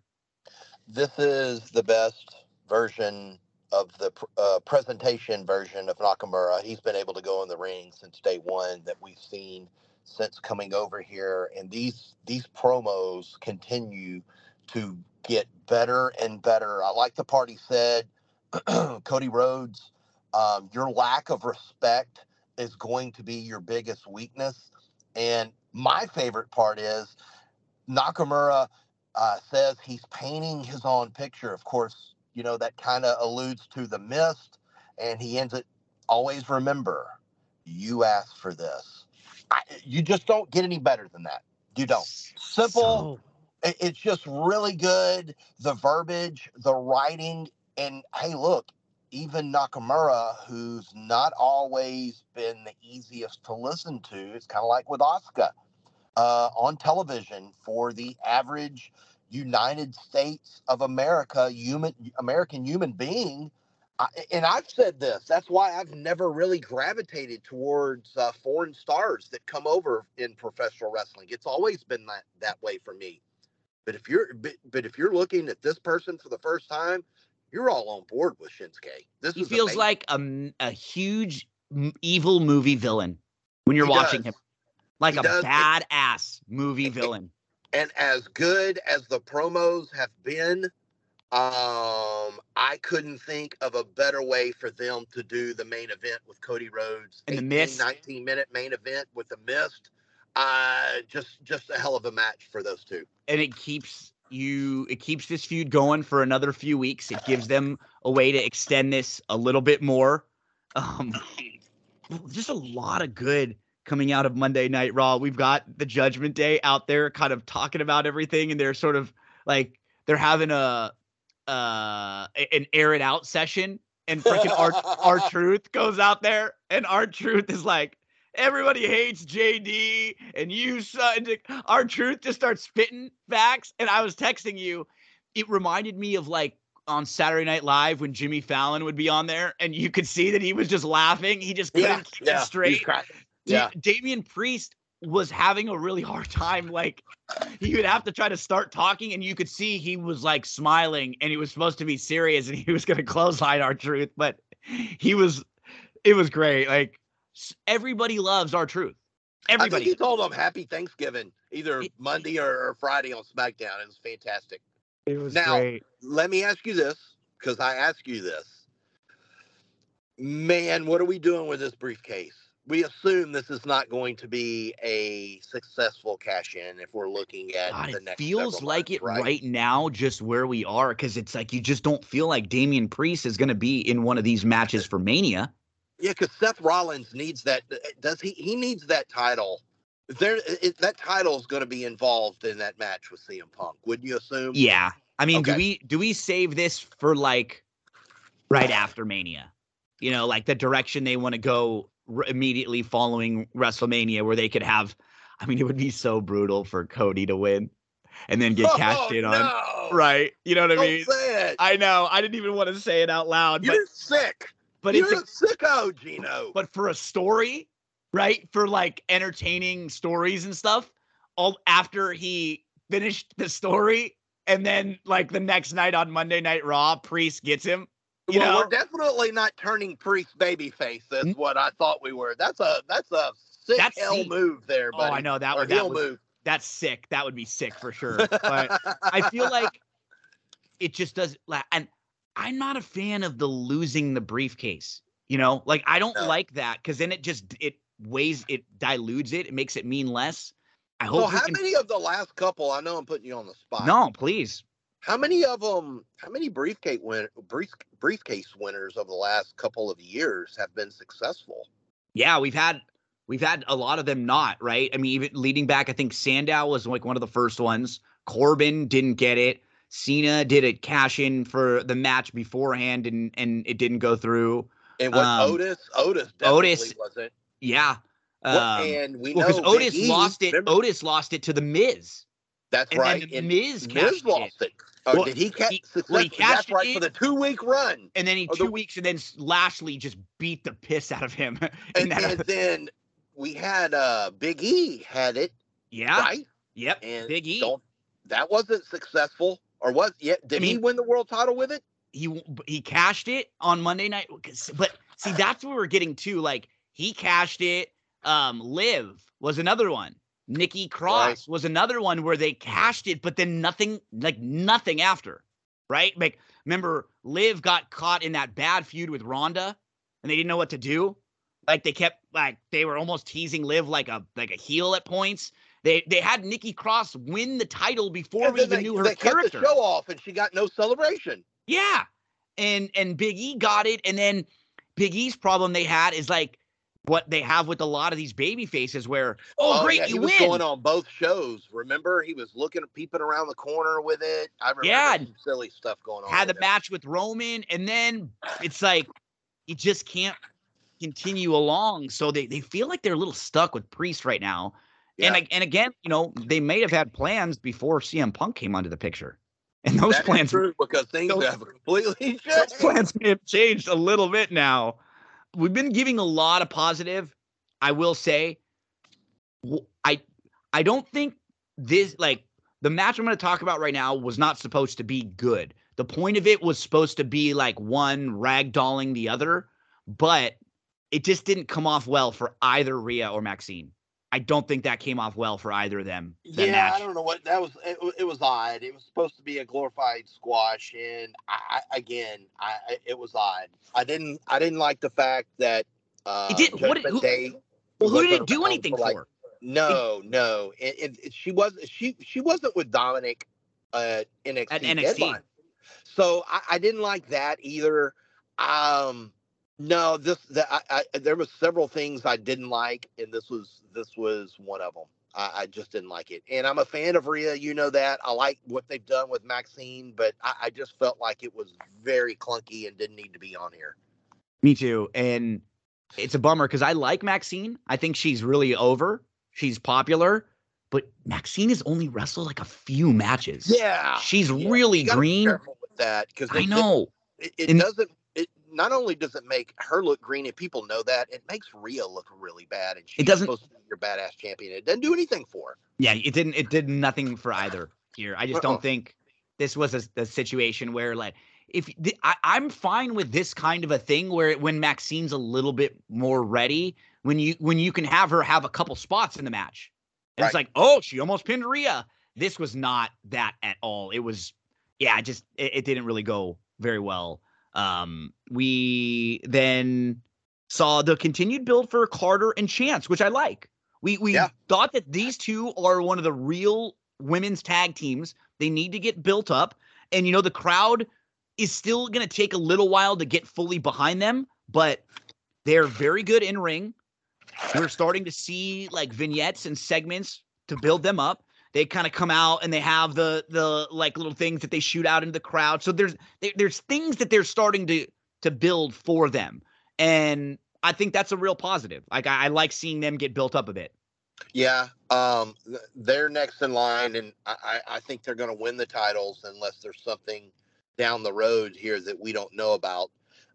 I like when Piper and Chelsea are on the mic. They're at the commentator table. It's so good. They're really, really good together. And you said it last week, where I stand with Chelsea. I just think this has been really good for the women's tag team championship that has just been it is what it is. It's been a failure. And it's been really good and very entertaining with a heel team that can make you laugh. Let's see if we get some singles with, we're going to get a Caden versus Chelsea and a Chance versus Piper and vice versa. We'll see if we can get those over the next couple of weeks, and then we'll get a tag match on TV and see if they win the titles. I think we can get them over that way. So I think the heels can cheat in their singles matches somehow, some way, and we love to see the heels lose. So I think that's what they're going to do here with this storyline here. And man, just like going through Raw, there's just so many like little things that felt like positives. Bronson I thought the Bronson Reed match was Ivar and Bronson, dude, those guys just beat the hell out of each other. They've both raised their stock in the last month or so, and the crowd just loves that they just go after each other over and over. And then we got the Punk and Rollins stuff, and we talked a little bit about it, but Rollins, I'm so glad they did this. They had Rollins say all of the things that every WWE fan was thinking. Hey, look, this isn't home for you. You went and ripped this place for 10 years. You said everything bad about all of us, including me. You blasted all of us, and then we're just supposed to forget that and you come home? No, this is your last chance. That's why you're here, and I know you're going to blow it. And I'm going to be waiting and watching. And when you blow it, I'm going to tell everyone I told you so. And you know what? If you don't blow it, and if you do behave and you do get yourself into a championship match with me, I'm going to make you look like a phony because I'm better than you in a ring anyways. Dude, this was incredible. Bravo. You don't get, and Punk is just smirking, right? You have to look, as good as Punk is and as great as his promos have been, it's not easy standing in the ring having someone cut your style of promo on you. And he just stood there and took it, smirking. And again, Rollins, I want to be clear. I hate you. I mean, that's all he really had to say, really. It's just phenomenal storytelling time. That was just fantastic, and everybody wants to see these two guys go at it now, and just a really, really great way of building this thing up. We talked about the Judgment Day. We talked about Carter and Chance picking up their tag team win. Man, the women's feud with Becky and Nia is hot right now. Good. Really good. It's funny. It's like the line that Becky said about Nia's knees can't even hold her up. I'm like, oh man. And Becky's frustrated because Nia takes credit for Becky becoming the man. She said, She's you got know, a it good happened point. because of me. Again, think about like the stories they're telling right now. You've got Drew frustrated with the Usos, with Jay, who screwed him over, and the bloodline. They're playing the old story. You got Nakamura telling Cody, I'm not going to let you finish your story. I didn't get to finish my story. You've got Punk and Rollins leaning on all this stuff over the last 10 years. Like they're finally, this is Triple H. This is Triple H. These are the little details that Vince would have said, nobody cares about that, or nobody remembers that. Or, hey, we don't. And Triple H is like, nah, let's put that in the storytelling. And damn, now we're leaning on Becky and Nia stuff from years ago that we didn't even get a build off or like a feud off of. And now it just makes a whole lot of sense. If you would have just thrown Becky and Nia in and like, okay, they just have a backstage promo or Nia attacks her one week, you're just like, yeah. How much more invested are you after the last couple of weeks in these two ladies? Unbelievable. And now they have another complete feud that's nothing to do with the title, which is really hard to do. It's really hard to do, and there's not many companies, and there's not many superstars who can pull this off either. So kudos to those two ladies. We got the Cleveland All-Stars, The Miz and Johnny Gargano. It's Ciampa in the mix. They beat Imperium, which was really cool because you just don't see Imperium Gunther involved in losses all that much. The crowd was super into these guys. Shout out babyface Miz.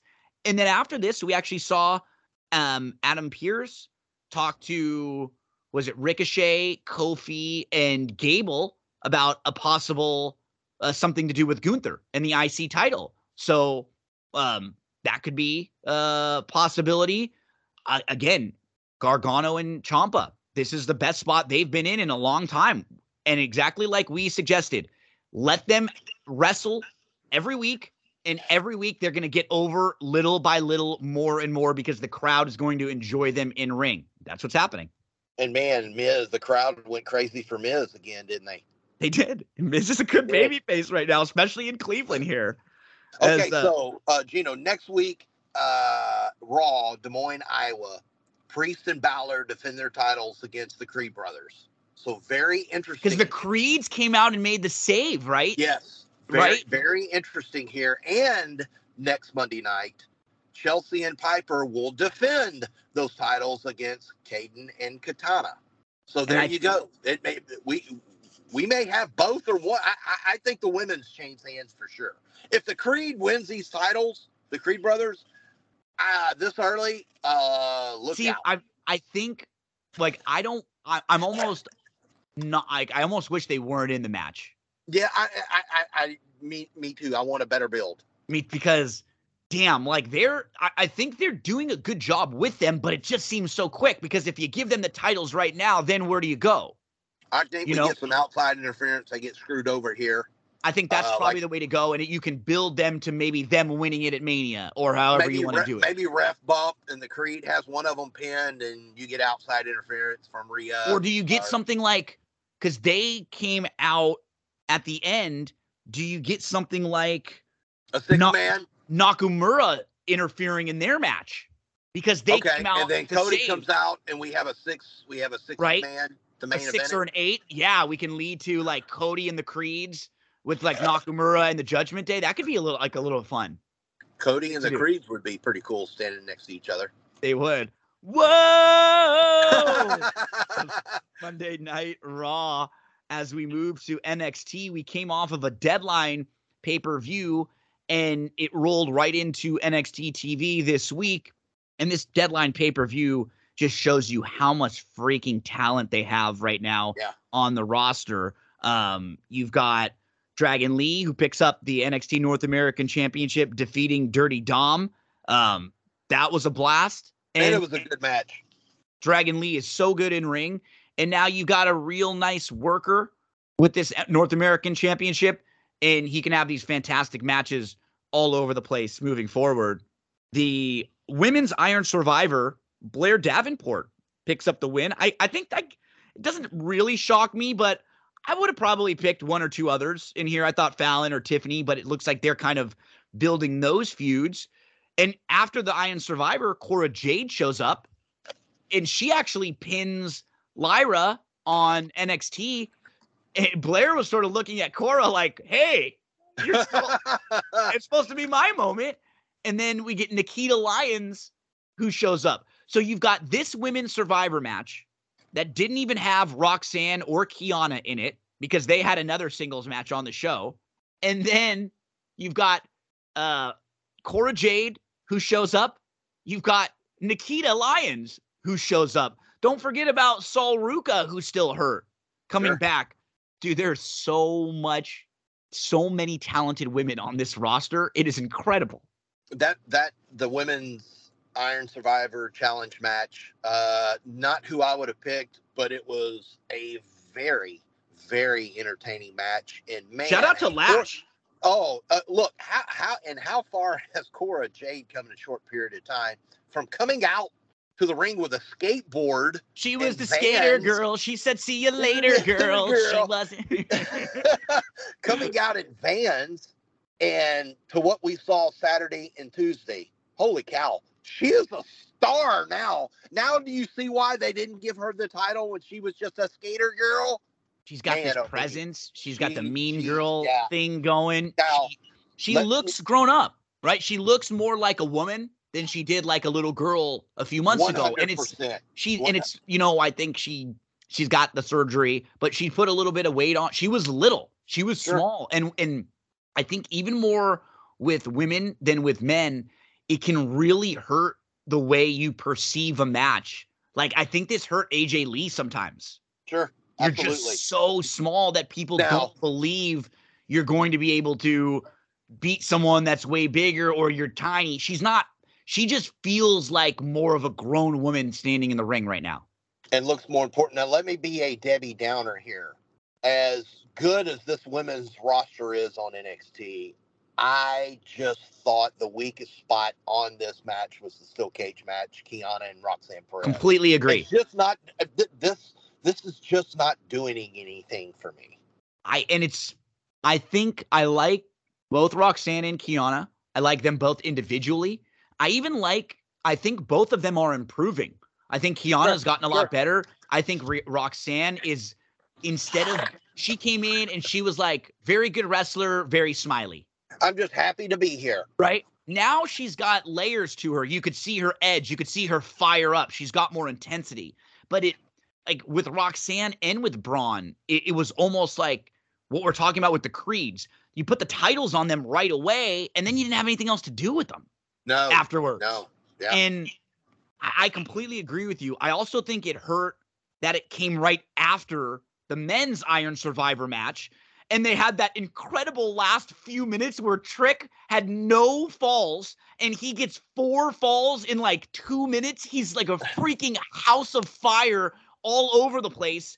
Trick, and I think everybody on the show wanted Trick to win, and that was like, okay, is Trick gonna win? And he did, and then it's, okay, here's the cage match with Kiana and Roxanne.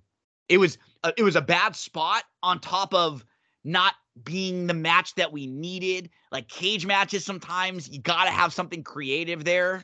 So I thought it was like the highlight of the night followed by the low light of the night in back-to-back.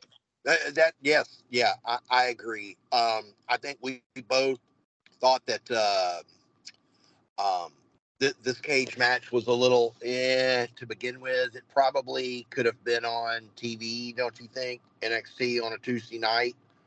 Absolutely. This would have been better to have this week. It would have been better to have this week. Yeah, instead of on a pay-per-view. What match did you say you got to after the cage? Because my notes are out of order. Cage, and then we had the main event, Dragunov versus Corbin, which might have been Baron Corbin's best match. It was fantastic. It was. Before I just one word on Carmelo and Lexis King. Please. I'm not there on Lexis King. Me neither. He's not done enough in the ring yet. Like his character, and I will say the dude is super young. Yeah, and you can sort of see it. Yes. Like, it kind of shines through in his character. He What feels I like a did child. appreciate, though, Gino, is him at the end of the match saying, "Hey, look, dude, I appreciate you letting me have the spot. I Got wasn't me the on a one that PLE. attacked you. Yeah, Yeah. I'm the one. I was not the one that attacked you." And We'll get to it in just a second. I do think it's interesting. He's going to be involved now in this Breakout Star tournament. And I think that's a very, very good move for him. Completely agree. This should help him because he should win this tournament in a heel fashion. Yeah, cheat to win, all of it. And we need to see him show some more improvement in the ring and everything. So I will say he's not a home run right now, but when you're comparing him to where he was in AEW, and he's got a character. Comparing to MLW when he was a manager. I know. He was a manager. So he spent a lot of his early life as a professional wrestler injured. He had a major knee injury for a year. Then he hurt it again. So this is a project. They're going to take a chance. And I think in the long run, it's going to pay off. But right now, I'm not there with him. Me neither. But I did like that line because it builds this storyline with Carmelo and Trick. And I think we may see Trick on SmackDown cause an issue. I think so too. We could. That would be great. That would be great. Yeah, that was your show. What we've also been seeing is Ava Raine is like, I wish they would have just did I miss like a segment where they just said she's like the new assistant? I don't think so. Because I think that's all it needed to be was just 30 seconds of Shawn Michaels having her in his office and saying, "Hey, I know you got caught up with the wrong kind of people. I've got a job for you. I want you to help me out and you can help me, run this place for a while." Like just something like that. Yeah, right? Like that's I agree. Even if we get it next week, like let's get something small like that so we can all say, why did Ava go from being in a cult to like booking the matches on TV? I was like, what the hell is going on? And then Joe Gacy shows up, and Joe Gacy is an absolute batshit crazy character, but he shows up and Joe Coffey's right there, and he goes, "Hey, Joe, here's another Joe. I got a cup of Joe," and he's got a cup of coffee there. It's like, what the? I got no idea what the hell he was doing, but it did make me laugh. It did. Yeah, it was stupid. But if this is the kind of thing where like they got to lean into it now, I think. Yeah, they do. With Coffey, like I think, or with Gacy, like I think they got to make him, instead of being the spooky guy, make him be the corny guy. I think this could be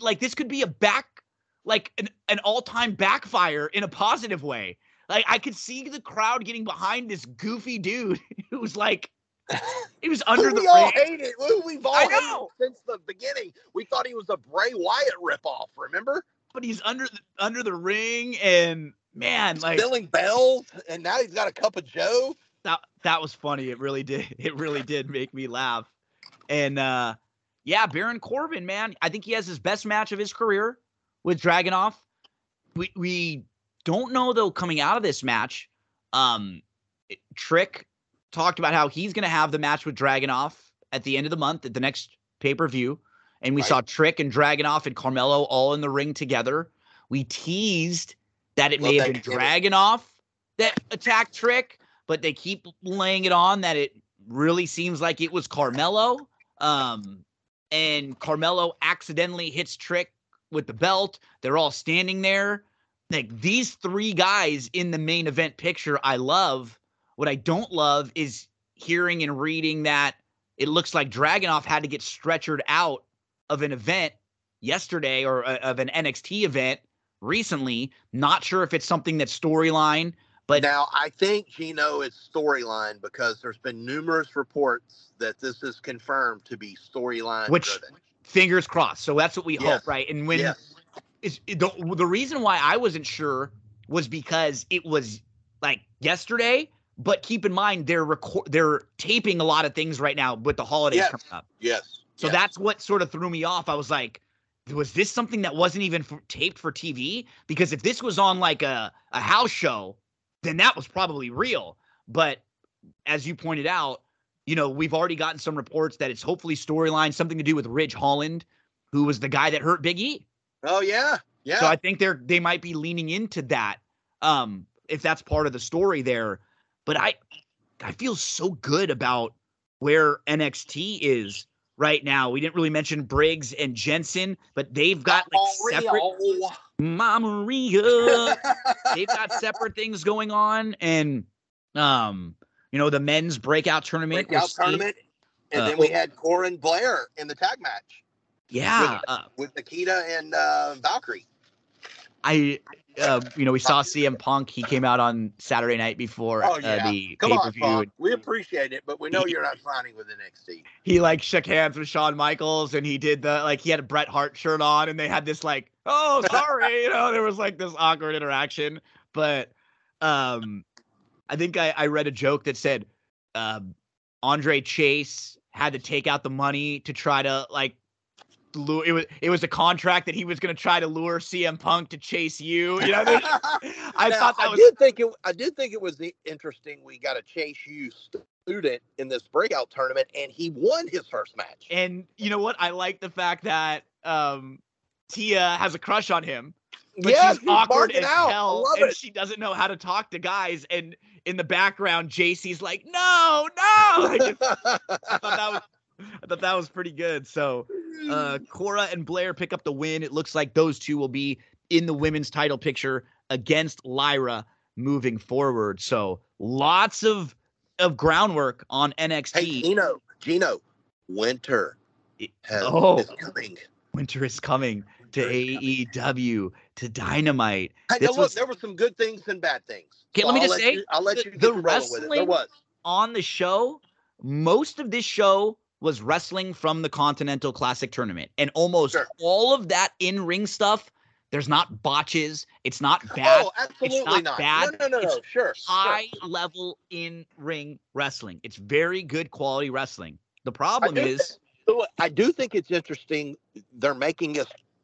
I'm not doing it, but they're making us go to Collision and or Rampage to see the Blue Division. To see all of Bryan Danielson. Yeah, and the Claudia, most popular, well-known wrestler that everybody would want to see. And I get it, but let me tell you something. If I have a flagship show and the other two are, I'm doing everything I can to stack that flagship on Wednesday nights. Or at the very least, I'm using the flagship to really promote the crap out of the other stuff. Give me recaps. And they don't like doing that. Tony Khan doesn't do that. He doesn't ever want to recap something. They don't. They think if there's 1 second that there's something that they're recapping, that someone's going to tune out. And it's all about the groundwork. It's about laying the groundwork to build your product. And it's funny, in reading some of the recaps of this and in listening to some of the podcasts that came out last night, the direct recaps of Dynamite, most people hate all of the devil stuff, everything to do with it, because it doesn't make sense anymore. It feels like they may have had a plan with the devil stuff with Cole, and then they decided to change it. And now it's almost like they don't know what they're going to do, because the last few weeks they've made MJF going to stop being as much of a baby face as he was. Now they've kind of thrown Adam Page into the middle of this devil storyline. And I'm truly intrigued at who they're going to make it. The problem is, what I'm doing in my head, I'm trying to figure out who would make sense. And I don't think they're trying to do that. I don't think they're going to make someone that made sense, because at this point, anybody besides Adam Cole doesn't really make sense. Okay, right? let me throw a name out at you, and because we get the latest rumor of the week. I thought Cole. You're right. Then we thought probably Punk was probably maybe the original, because it seemed like a good idea then. And then there was and then there's Page. There's Wardlow comes out with this. Would you be disappointed if it was the House of Black? It just for some of these are why? If you're the House of Black, why did you go through this whole devil thing and not just take the guy out? You're already a scary as hell team as it is. Just go take the guy out.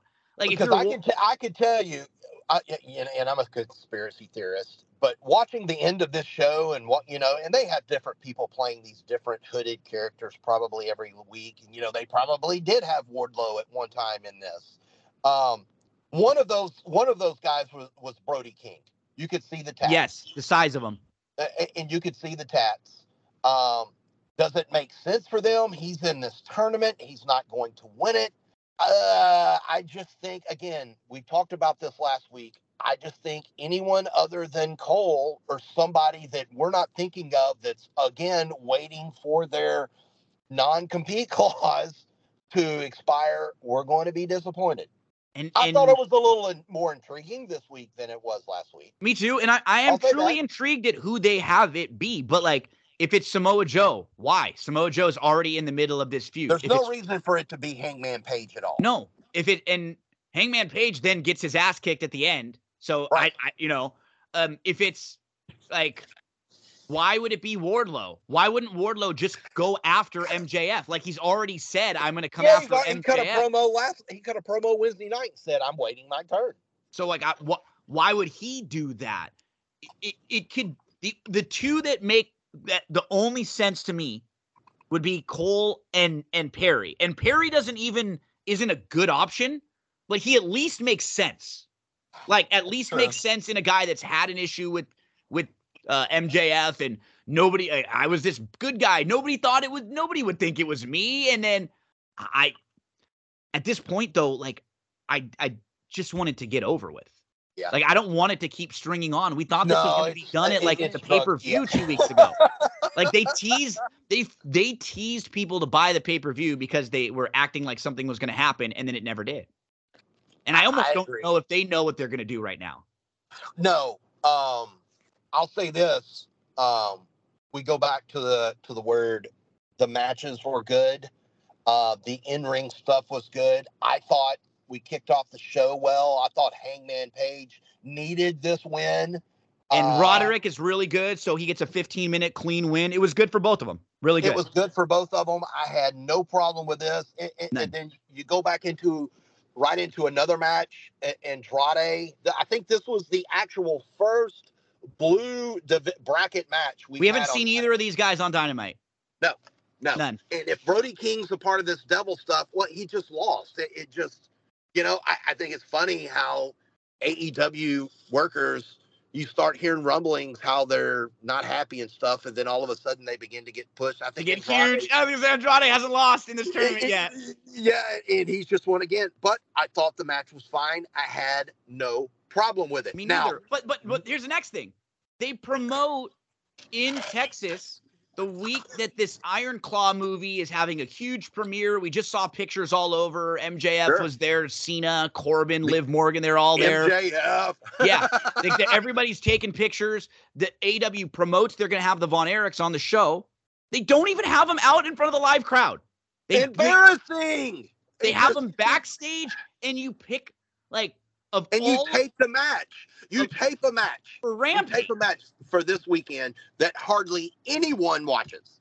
Why not? And again, you and I have been super positive about Orange Cassidy. I think he's been one of the best characters they've had. They've done a really good job with him.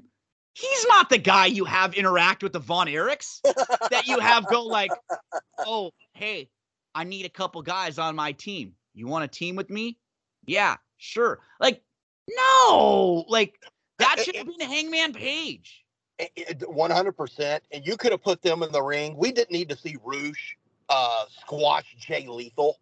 That could have been on Collision or yeah. Then you're going to tape the match? Come on, man. Come on. That was terrible. Riho picks up a win. Like, she's over with the crowd, but it's like she'll come in. Ruby Soho is a jobber. Is done now. I'm just being honest with you. Remember when she came in and she was supposed to be a game changer? Well, she's supposed to be the champion, jobber. I will say this. Timeless Tony is a gold mine, especially on the mic. Just super. So good. Just so good. Super over. You mentioned the Jay Lethal. Hold on, before we talk about Jet, what did you think about the Golden Jets segment with Starks and Big Bill? That was one of the worst segments I've ever seen Chris Jericho a part of. And it was not the fault of Starks or Big Bill. It was 1,000% the fault of Chris Jericho and Kenny Omega, who just horrible. It was funny. They almost looked like it was a combination of, did they not give a shit, or were they like I don't know if Kenny Omega is like a straight edge guy. They almost looked like they were like messed up on something. Like they were high on like they'd smoked a blunt or something, and they came out because they basically came out and did a segment that you could tell backstage they just said, "Hey, we're just gonna wing it out there." And you had the opportunity to really grab some social media headlines. Didn't Jericho bring up Enzo Amore? Which got a ooh, right? Why didn't you go with the soft? I know. Do the whole break. They missed a golden jet. That's what I mean. This was not Jericho's good moment. Jericho was not sharp here at all. He usually is. He said Ricky Starks was trying his best to save the segment repeatedly. Yeah, he said something about Jericho going shopping at Hot Topic. Yeah. And then he said, we're the best tag team with no name. And Jericho said, we can get you a name. And he said, you can be, and he went through a few names. The Rick isn't Rick and the Dick, Rick and Dick, absolute a-holes. And then he said, if you use the first name of you and the last name of you, it would be Billy Stark. Crickets.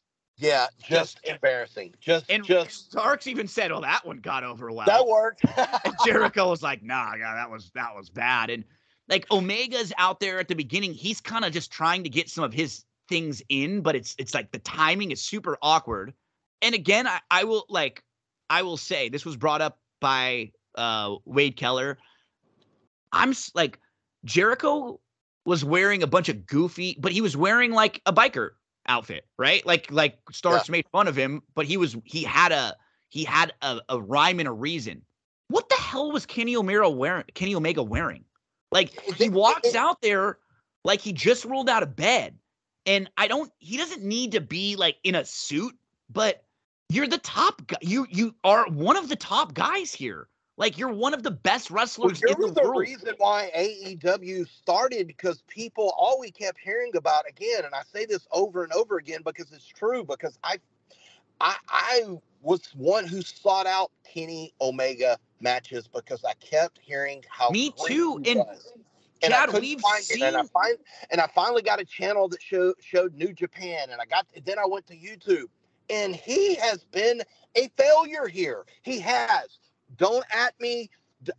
Now you're going to put him in a tag team with Jericho called the Golden Jets, which Kenny Omega accidentally slipped up and called themselves the Winnipeg Jets. He didn't know the name of the team. He didn't know what was going on. The timing was off. And they're probably, Gino, they're going to win the tag team titles. They are. And the problem with all of this too is that Kenny is a good promo when he wants to be. Yes. We've seen it. He's a cleaner.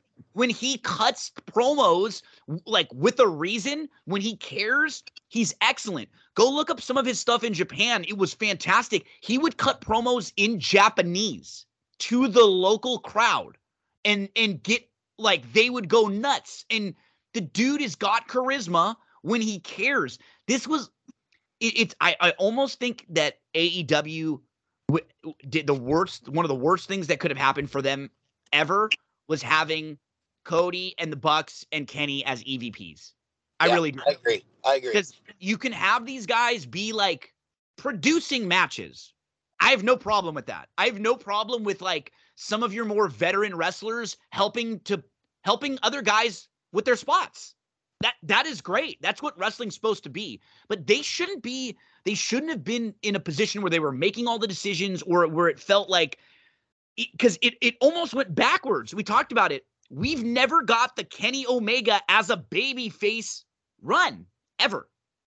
We got him with Don Callis. We never got Kenny going, hey, I'm the best wrestler in the world. I'm going to beat all of you. I'm going to show you why this company was created. It's because of me. It's not even a heel thing.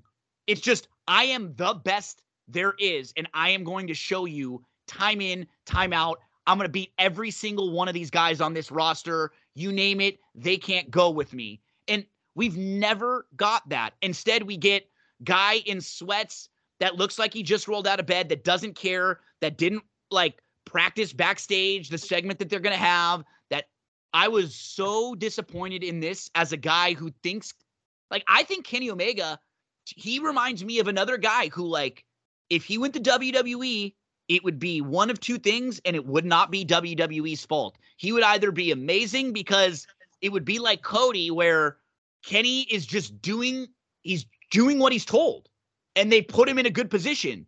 But if he got goofy and went the other way, like, he may not care. And this is Kenny, like, I'm watching him wondering how much he cares. This was my least favorite segment of the show. In a long time. Yeah, and you took the words out of my mouth. What could have been, because Kenny Omega was a free agent. We knew he wasn't going to leave AEW. But what if he could have worked with Triple H in this era with the WWE, what they could have done with this guy? I mean, he was a sweeper, man. This was, I didn't get it. I didn't like it. The chance they had to make something out of this promo with the soft, they didn't go that way. It was a failure. It wasted a lot of time, Gino. You need a sounding board, and we saw that with Cody in AEW.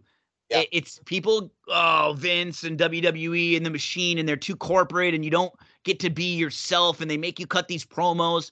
But there's checks and balances. There's people to say, no, that's not good. That shouldn't go out there. Nah, we can't do that. We gotta practice that, or let's do it in a different way. Come here, let's run that again.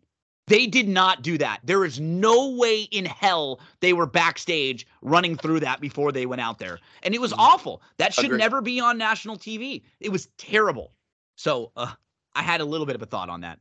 I loved it. Finishing up, we had Jay Lethal versus Roosh. Man. That was basically a squash. Did you see Jay Lethal's, like, his body language after the match, after the match on stage, dude? Almost. I just think he's fed up, man. I think he's fed up. And then we get Mark Briscoe and Jay White with, like, a really good match, 11 minutes again. But Briscoe's in the match, in the tournament. He has good matches. He loses all the time. And I've heard people say, man, Mark's gotten a lot out of this, or this tournament's done good for Mark. Huh? What? Like, what good? Who could? Okay, he's on TV every week. Which one of these guys could you say now, why would he be slotted ahead of any of these guys that just beat him? Anyone that's in this tournament, how could he be slotted ahead of them in any way, shape, or form? Gino, we often see eye to eye. I think that's why we click, because we have the passion for the same things. We heard about the mountain out of a molehill with WWE SmackDown. Them boys, and everyone blew up. Okay, last night was a massive flub by whoever was running the AEW Twitter/X and Facebook account. After the match, you post, Jay Briscoe comes up short. Are you kidding me? Are you? I'm not even. I'm gonna leave it at that. Are you kidding me? Come on, guys or girls. Come on. What do you think about the main event? Mistakes you can't make. Yeah, you can't afford to make it all not even as a new company or as an old company. You can't. So now you got Mark Briscoe, who hasn't won a match in this. No, at all. He's over. And he works Jay Lethal on TV next Wednesday. Two offers in the tournament. And he's got a pay-per-view match this weekend. Him and FTR versus Claudio, Moxley, and Bryan Danielson. For the record, whoever is letting Bryan Danielson do this is insane. He's in the middle of this tournament. He's going to wrestle this match on the Ring of Honor Final Battle show. Keep in mind, in 3 weeks, Daniel Bryan is wrestling Okada at New Japan again. At the Tokyo Dome. And the December 30th is supposed to be the finals for the pay-per-view. So between now and then, we've got Bryan Danielson finishing up this tournament. He's going to have the Ring of Honor Final Battle tag. He's going to go to the December 30th, most likely, in the pay-per-view. And then 5 days later, he's going to wrestle in Japan against Okada and probably have a 35 or 40-minute match there. Somebody needs to look out for this guy. I'm being serious. Like, because this is why he left WWE, because he wanted to do all these things, and they told him, dude, health, you got to look out for your health. I know you want to do this, but you don't want to hurt yourself so bad that the rest of your life you can't hang out there with your family and your kids. He's already had the neck, the head, the concussion stuff. Like, I'm nervous for him. And we're not even, like, taking advantage and using him on Dynamite. He's never on Dynamite. Ever. Then the main event. Everybody wanted to see this one. Swerve versus Moxley. John Moxley has done everything in your company 5 times over. He's not, like, on a run right now. You're not building him up for anything. There is zero reason why you need John Moxley to win this match, but you have him beat Swerve here. Maybe you're going to tell a story where Swerve comes back and ends up doing it. I don't think you needed to do that here. I think it would have been better having Moxley beat him clean than having him do the stupid roll up where he pulls the tights. Well, and if you're going to have one tournament match go a draw, why wouldn't this be the one? It doesn't make any sense. Have this be the draw, and then you can have these guys go again at the pay-per-view. They're defending, oh, this doesn't hurt Swerve. He's going to come back and win it. Yeah, it does. He needed to cleanly beat everyone, especially in this division. He's a house of fire right now. He's got a bunch of momentum. Holy cow. You don't need Mox. It does nothing to hurt Moxley losing this match. Nothing. And it does hurt Swerve a little bit because then you go, okay, I don't know. Is he on that level? You know, you start asking yourself, and we shouldn't be doing that, man. That was a bummer. For fantastic in-ring work. Just didn't love the way and the taste it left in the mouth at the end. But Coop, we're in week freaking 15 of the NFL. It is crazy how time is flying right now. Do you have anything this weekend that you like in the NFL? Man, you know, I've been looking, and I tell you, it gets to the point where it's every win is a grind, especially now in the NFL. You have all these quarterbacks who just keep going down. Now, what Justin Herbert is out for the year, it's just become a grind finding good spots in the NFL. I haven't made an official play yet in the NFL. I have looked at a couple of bowl games, and I told you this a couple of weeks ago, Gino. This is probably going to be one of the toughest bowl seasons because everyone, it seems like, and their neighbors and their dogs have hit the transfer portal. It's been super, super hard. But if you can find some ways and find an angle. So there's a couple of games this weekend. There's several bowls on Saturday. Of course, I like the dingiest of the dingies. This Myrtle Beach Bowl on Saturday, early morning in South Carolina. You have Georgia Southern against Ohio U. Ohio U, a very solid team out of the MAC, who opened as a 4-point favorite. Now Georgia Southern is -3. Ohio has 9 players that have left. The starting quarterback, both running backs, the leading wide receiver, and the top defensive player for Ohio U are all out. I know Ohio U's got a legit defense. I think if this game, if Georgia Southern can score some points, they'll win this game and cover the 3. Also on Monday, this is my favorite name. I think this used to be the Bahamas Bowl, but the famous Toastery Bowl. Okay. Monday in Charlotte, North Carolina. You got Western Kentucky and Old Dominion. Hey, look, I've made a lot of money on Western Kentucky this year. They're 7-5, Old Dominion 6-6, who comes into this bowl game with some impressive wins. Western Kentucky getting 3.5.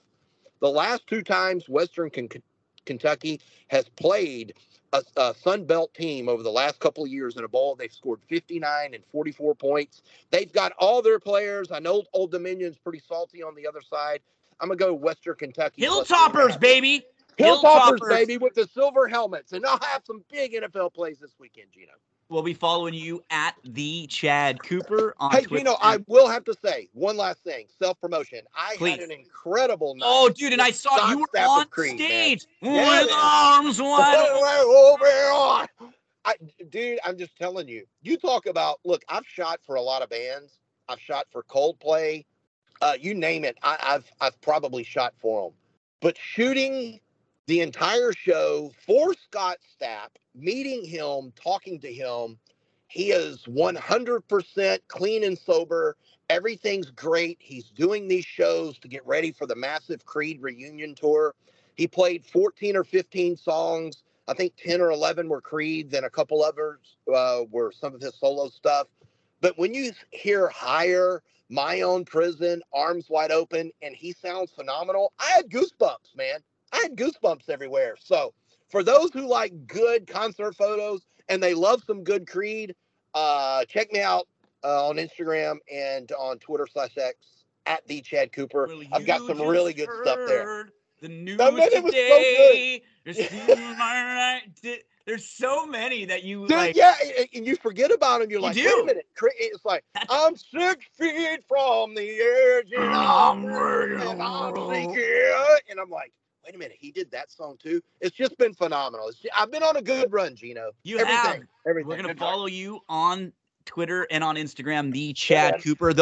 And you got a shout out on a tweet from him. He loved your photos, and great work, my friend. Thanks, Keep brother. rolling over there. We're going to live vicariously through you, and we'll see we'll see what celeb you're hanging out with next. Give the man a follow on Twitter and on Instagram at the Chad Cooper. Folks, thanks so much for hanging out with us. We'll be back next week talking everything in the world of wrestling right here on This Week in Wrestling with Chad Cooper on That's What G Said.